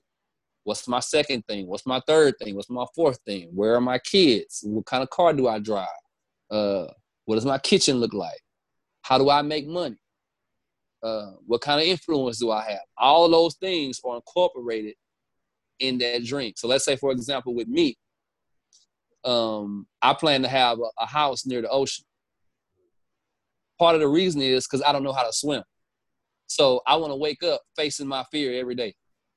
Nice. So in this visualization, when I wake up, I look out my front window of my bedroom and I'm looking at the ocean. So, and it's very detail oriented, kind of car I'm getting into, the apartment complex that I'm going to build, the children's books and the novels I'm working on, what my daughter is doing with her life, who my wife is, these type of things. And I do all of that before I get out of the bed. So that is my primer for the rest of my day. Yeah. So when you go into your day, so when you go into your day with a certain tone set and a certain mindfulness set, it makes your outcomes a lot more predictable. And it puts you, because gratitude is the best attitude to have. Gratitude is a healing attitude. Nice. For example, breast cancer, one of the things, that people don't know is pent up frustration and anger contributes to breast cancer. Gratitude can actually heal the human body physically. Yeah. The guy named Joe Dispenza I told you about. Yeah, Joe Dispenza. He used to be an athlete. I think he used to participate in decathlons. Okay. He was participating in one and got hit by a truck, broke 6 of his vertebrae. He healed himself with meditation in the hospital. They told him he would never walk again, and they was going to put a metal rod through the center of his spine. He passed up that offer and healed himself in his own hospital bed with the power of his mind. We all have the power to do that. Yeah, we just don't know. We are what a very famous black activist said. We are eagles who have been told we are chickens so long we forgot how to fly. Yeah, that's good stuff, man. That's so true, man. You touched on some good subjects there. Anything else you want to share with us, man? Anything else? Let me know. One thing that I always try to get across to anybody that's in hearing range of my voice is that you are a creator, created by a creator for the purpose of creating heaven on earth. Nice. A lot of the travesties you see happen in the world come from the fact of we don't know who we are. We look at ourselves way more lowly than what we should. And I use this for example all the time.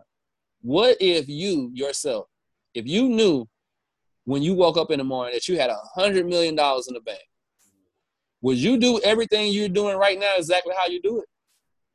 Why not? Exactly, because you know you're $100 millionaire.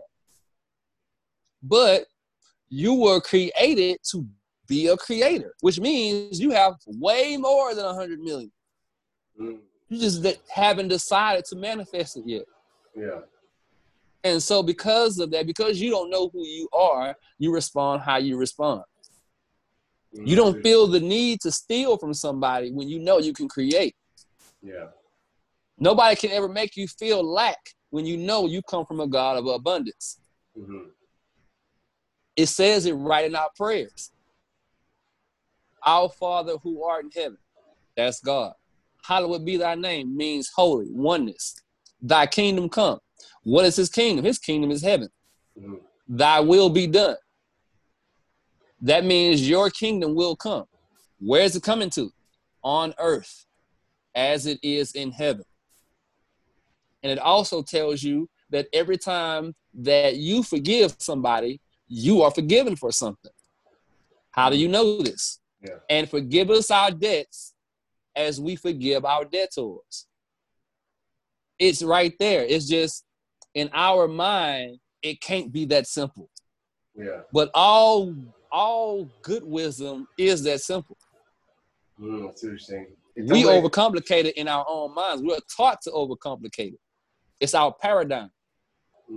Paradigm is the source of all your failures and all your triumphs. If you want to know what your paradigm has in it that's positive for you, what is all those areas that you do good in?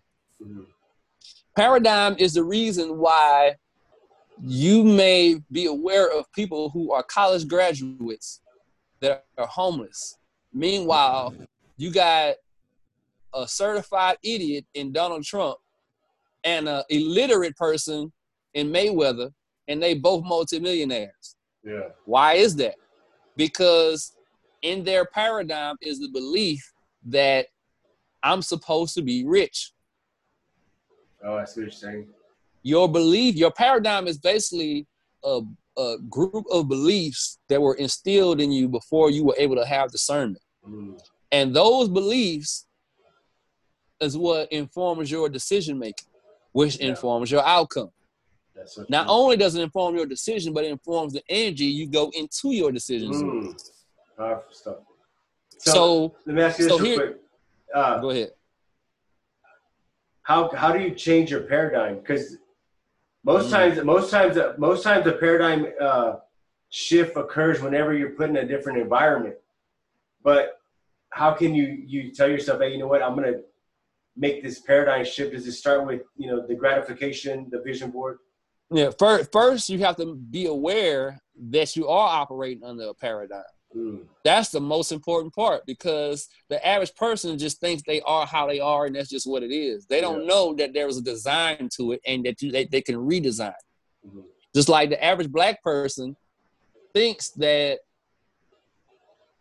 gravitating towards ignorance is a black thing.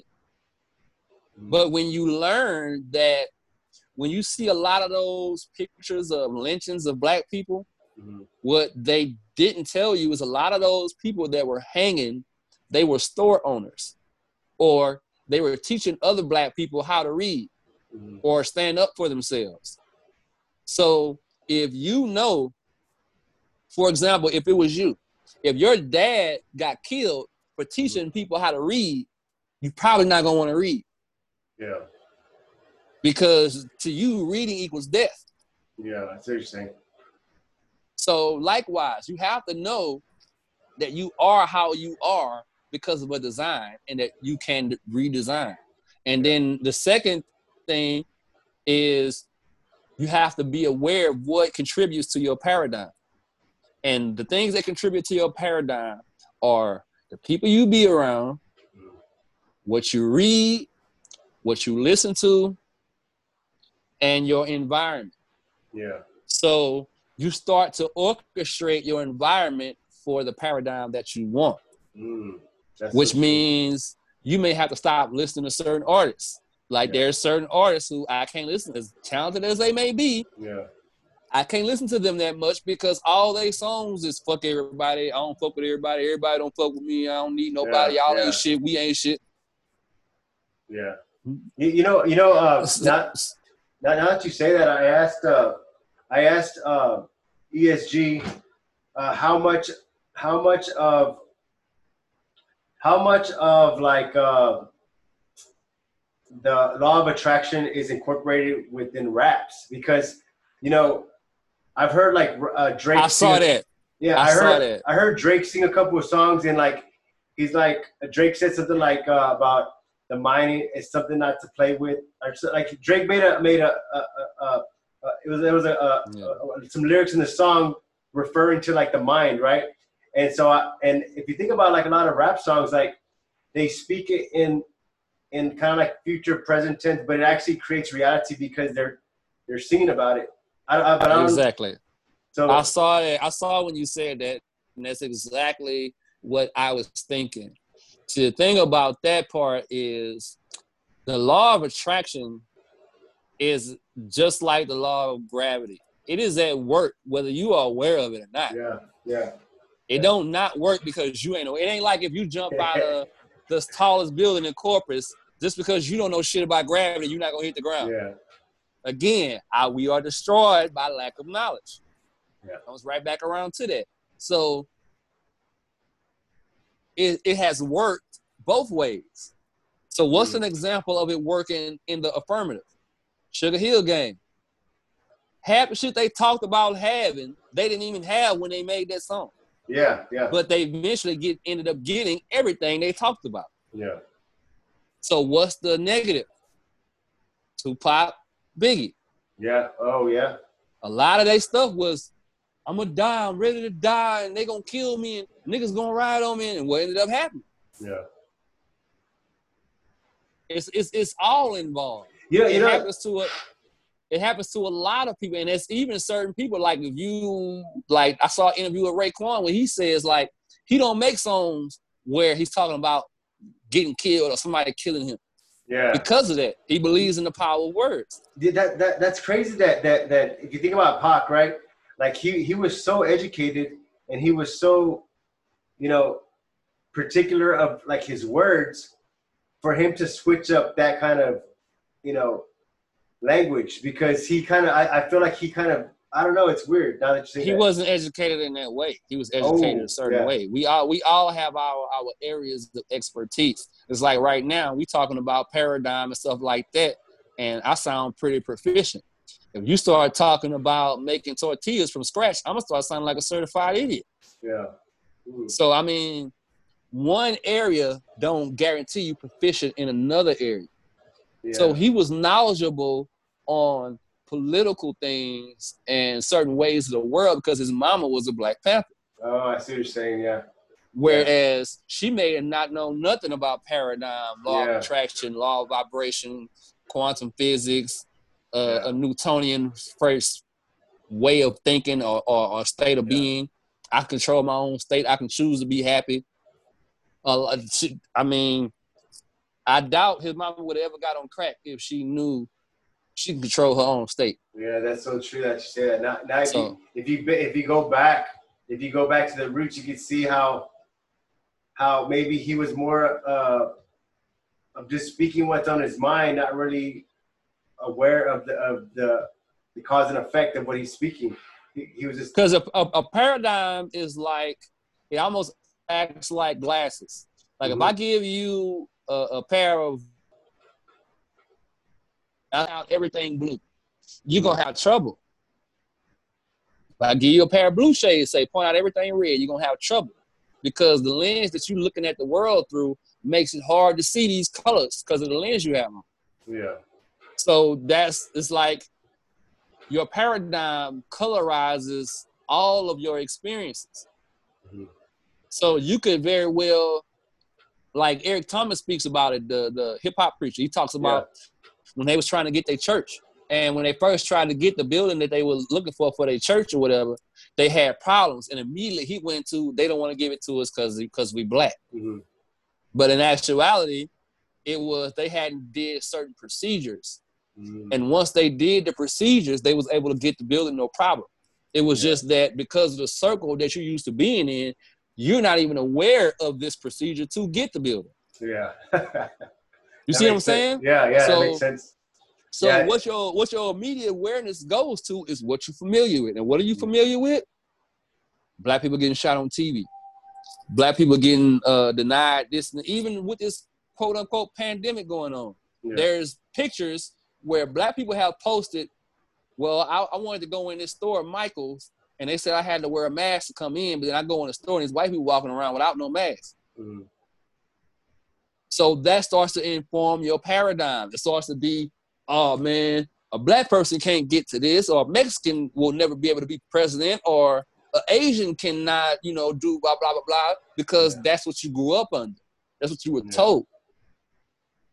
When you're under the age from, let's say,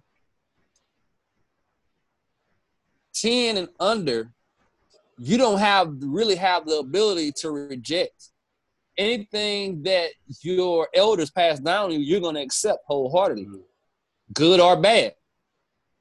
So if you're raised in one family, you get Zimmerman. If you're raised in another family, you get Paul Wall. Mm-hmm. Same background, Yeah. different teaching. You said you have children. How old are your kids? Yes, a 13-year-old and a 16-year-old. Yeah, that's good. We have about the same age. I'll send you a picture of our crew. We have 8. Yeah, oh man, Yeah. That's actually what I wanted. I wanted 8 kids. When I was in school, I had it in my mind that I would have 8 children. Yeah. It just didn't happen like that. My idea was to have 6 boys and 2 girls, and I have all their names picked out. what are some of the things that you're changing as far as raising your kids? Like, I know that I have a daughter. My daughter's just turned 5, and when she was born, me and my wife had this conversation where I was like, do you understand? Like, she's basically buying like a computer with 0 information on there. It's going to be up to us to decide what we're going to upload into her mind. And that is exactly right. And the average parent is not aware of that. Yeah. They don't even think, like, they're not even trained to think that way. In their mind, as long as their kids got clothes on, not starving, and the school ain't calling them, they doing their job. Yeah. They're just not trained to even think about paradigm and stuff like that. Because if you look at most people's parenting approach, their mouths say they want their children to be better than them, but their actions say you need to do exactly what I did. How can you be better than me if you do exactly what I did? Yeah, that's so true. So what I try to do with my kids is teach them all the stuff that I wish somebody would have taught me. Yeah. Because, like, say for me, for example, I had my time when I was in street life, but it all came from, I was really an entrepreneur since day one. Mm-hmm. When I was a little kid, let's say, for example, me and you were friends when I was 8 years old. You was 8 years old. I came to your birthday party. You had a piñata. Mm-hmm. They bust that piñata open. I'm finna get at least 100 pieces of candy, and I might eat 5 of them. All the rest, I'm going to school and sell. Yeah. So I was being sent to the office in 2nd and 3rd grade for having $200 in my pocket, and couldn't nobody explain where I got it from. Yeah. That should have been fostered into something. Mm. But my paradigm is employees. Yeah. I come from a place where nobody that's from my neighborhood owns a business in my neighborhood. Yeah. And my mom and my stepdad was all about graduate high school, you got to get a job. Go to college so you can get a good job. The idea of creating a business never even dawned on them. Yeah. So we talk about stuff like that. And we have adult conversations. I'm not vulgar with my daughter or my son, but we have adult conversations. So, for example, with my son, I was teaching him about the principle of paying yourself first, mm-hmm. which is something that I learned from Rich Dad Poor Dad. Yeah. He wanted some LeBrons or whatever the hot shoes was at the time. And his mom contributed a certain amount and I contributed a certain amount. And he was like going to buy the shoes. And I was like, why would you take that money and go spend all of that on shoes? And if something happened to the shoes, you're going to lose your mind. So what we're going to do is you take that money and put it into something that can make you more money. Yeah. And then from there, you go buy the shoes. And if something happened to the shoes, you can go buy some more shoes because you got more money coming. So from there, he went and bought a lawnmower. He put some flyers out around because they live in Tomball. Yeah. Put out some flyers around Tomball. He started cutting yards. He bought his shoes and still had more money coming in from cutting yards. Yeah. So those are the kind of things that I try to teach my kids. I try to improve upon the stuff that I learned because my parents made mistakes. My parents taught me a lot of good stuff too. Mm-hmm. And specifically with my daughter, I've taught her that when you get to the place of having children, everything that I taught you that can work, you pass it on to them. Yeah. But you supposed to evolve from what I showed you. So that means if there comes a time when some of the stuff I taught you it doesn't work, or you've learned better than what I taught you, by all means, trade that out for the new information. Yeah. That's so true. Yeah, because a lot of times, a lot of kids think they have to listen to their parents, and they think it's only one way. And I think I think that goes back to encouraging them to ask for help. Like, there's nothing wrong with asking for help or asking for advice. That's so true. You said that. That's awesome, man. And I'm very big on teaching them things that are outside of the norm. I'm not a normal person. I don't want to be normal. If I woke up in the morning and I was normal, I'd go back to sleep. So we talk about stuff like alkaline foods. We talk about meditation. We talk about developing certain principles, doing more than if you do more than what you get paid for, you eventually get paid for more than what you do. Stuff like that. Yeah. Hey, let me ask you this. How long has it been since you kind of like discovered like this side of yourself? Like, what I mean by that is like, I'm pretty sure you said you read Rich Dad Poor Dad, right? That planted a seed into assets and liabilities. Mm-hmm. Okay. At what point did the whole vision board gratification come into play, and how did, like, what point of your life were you at when you had to make that transition? Well, I've kind of always been on this path. I've always been the weird dude. Yeah. So, what was the first book that you like kind of introduced you? The path of reading for betterment started with the autobiography of Malcolm X. Okay. And then from there, like, I haven't read a whole lot of books, but I've read certain books a whole lot of times. Okay. And I prefer that approach. And so from there, I got to Behold a Pale Horse. What is it? Behold a Pale Horse. Behold a Pale, okay. Have you heard of that one? No, I haven't heard that.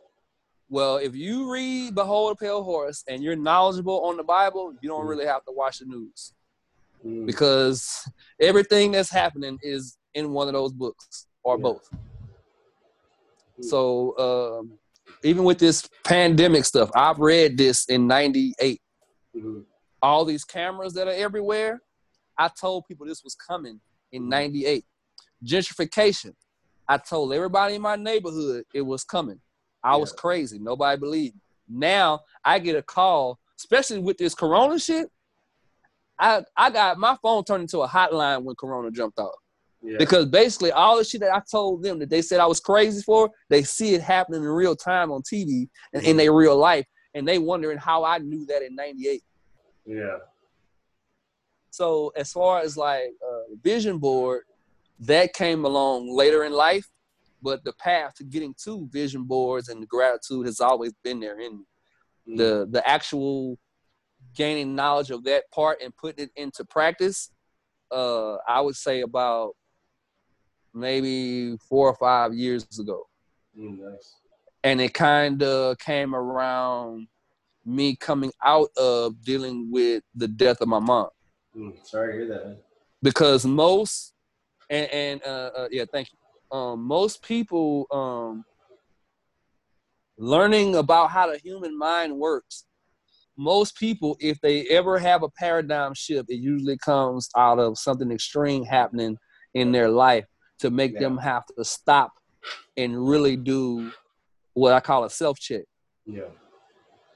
And so when she passed, and I've always kind of been a positive person, an entrepreneurial, a self-sufficient kind of person, but I had like a 4-year gap where I was kind of going through the motions. I was still involved in the community.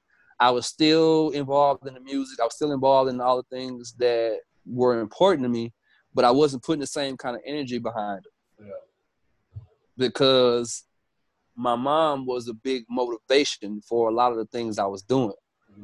like wanting to see her in a better place, wanting to not create a situation where her son is looked at in a bad light and it reflects on her as a parent. Because think for it, if you became a bank robber, the first thing they're gonna say is, what kind of mama he had? Yeah. You know what I'm saying? So wanting to put myself in a position to be the good son and stuff like that. So like when she wasn't here, it was almost like, what is it for now? Yeah. Why am I trying to become a multimillionaire when half my reason was wanting to be able to take care of my mama and she's not here? So those kind of situations started me on the path of having to really evaluate where I was in life. And I was in a real dark place for a while. And I had to become my own light. Yeah. So the vision boards and learning about how the human mind works and reading Rich Dad, Poor Dad, reading 16 Laws of Success, which is actually a more uncut version of Think and Grow Rich. Mm-hmm. And a couple of other books that I've gotten into was all results of climbing out of that hole. Yeah, that's so true. Yeah, and now knowing what I know now, I know that all of that was supposed to happen because I had to go through those things to learn what I learned to now be able to teach what I teach. Yeah, yeah, that's so. Yeah, and I guess you kind of use that to I mean, it sounds like you just like it sounds like you're a whole different person from when you grew up, you know, because your mindset's at a whole different place. Like I was always, I guess what you would call an intellectual person, but there's two me's. There's the me that was more leaning towards Malcolm X. Yeah. And then there's the me of now that leans more towards mindfulness and Dr. Sebi type approaches and philosophies to life. Yeah, I see what you're saying. So the me before, like say with some of the current situations going on, I would have took it more like, man, they always doing this to black people and blah, blah, and we need to do this and blah, this and that. But my approach now is when these things happen is African proverb, which says, if there's no enemy within, the enemy without can do us no harm. Yeah. So to that, in this particular situation, what that would mean is we have given other people too much control of our life. And that was our doing. A lot of what's going on with us is our fault. And that's the good news. Yeah. Now, if you interview a lot of black people, or if this was like a conference call and I said this, a lot of black people would get mad. Mm-hmm. But they're not understanding the position it puts you in. One of the first things I had to do coming out of my hole was to realize that everything in my life that's not going the way I want it to be is my fault. And a lot of times when you have that realization, at first it's depressing. But once you get past that part, it's empowering.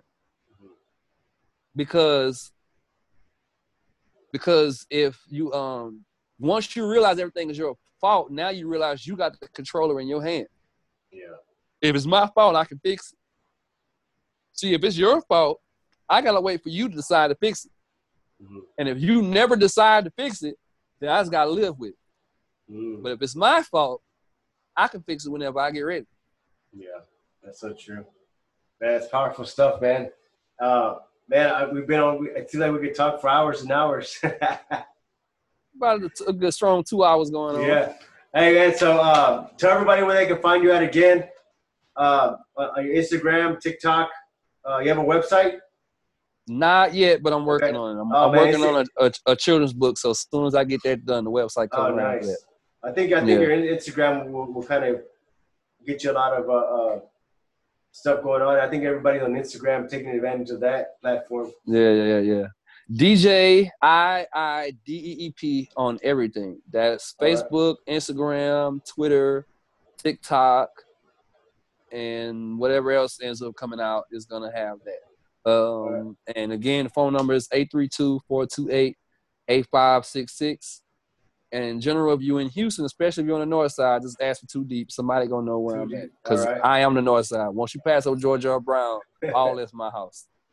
All right, man. Hey, I definitely want to go down there and hang out and see what's going on. I haven't been to Houston. It's been maybe about 3 or 4 years, maybe longer than that. The last time I was down there, I think we were at the Dub Car Show out there. Oh, okay. Went to the Dub Car Show. I used to frequent that Los Magnificos. Okay, yeah, Los Magnificos. Yeah, I used to be at all of them. I used to be at all. Before I was DJ, I used to be at all of them. Oh, really? If you ever get a chance, on YouTube, if you search Stan Medina South Texas Custom. Okay. Stan Medina South Texas Custom. You'll kind of see the old me, and okay. You'll see what I was. And so I grew up around, doing all that stuff. The lowrider cars, the Lambo doors, the pop trunk, the bounce. Look at some of my stuff. You get a chance. Oh yeah, I'm gonna definitely check it out, because I'm semi into car culture, because understanding how the car culture impacted Houston and even music, it makes me look at car culture in other areas. Yeah, it definitely not to, we'll have to say this for a different interview, but the Rennis Rhyme was the first song I heard out of Houston. Okay. Prior to that, before Mind Playing Tricks? Well, Mind Playing Tricks, but Mind Playing Tricks was more, it wasn't Rennis Rhyme, it was more about shining. The Houston vibe. The shining, you know what I mean? You know what? Like, it's time to shine. Yeah. The Ghetto Boys, it didn't have that shine to it. Yeah. Okay. Because they were designed to be the public enemy of exactly. It was public enemy kind of thing. Yeah. When the Rennis Rhyme came out,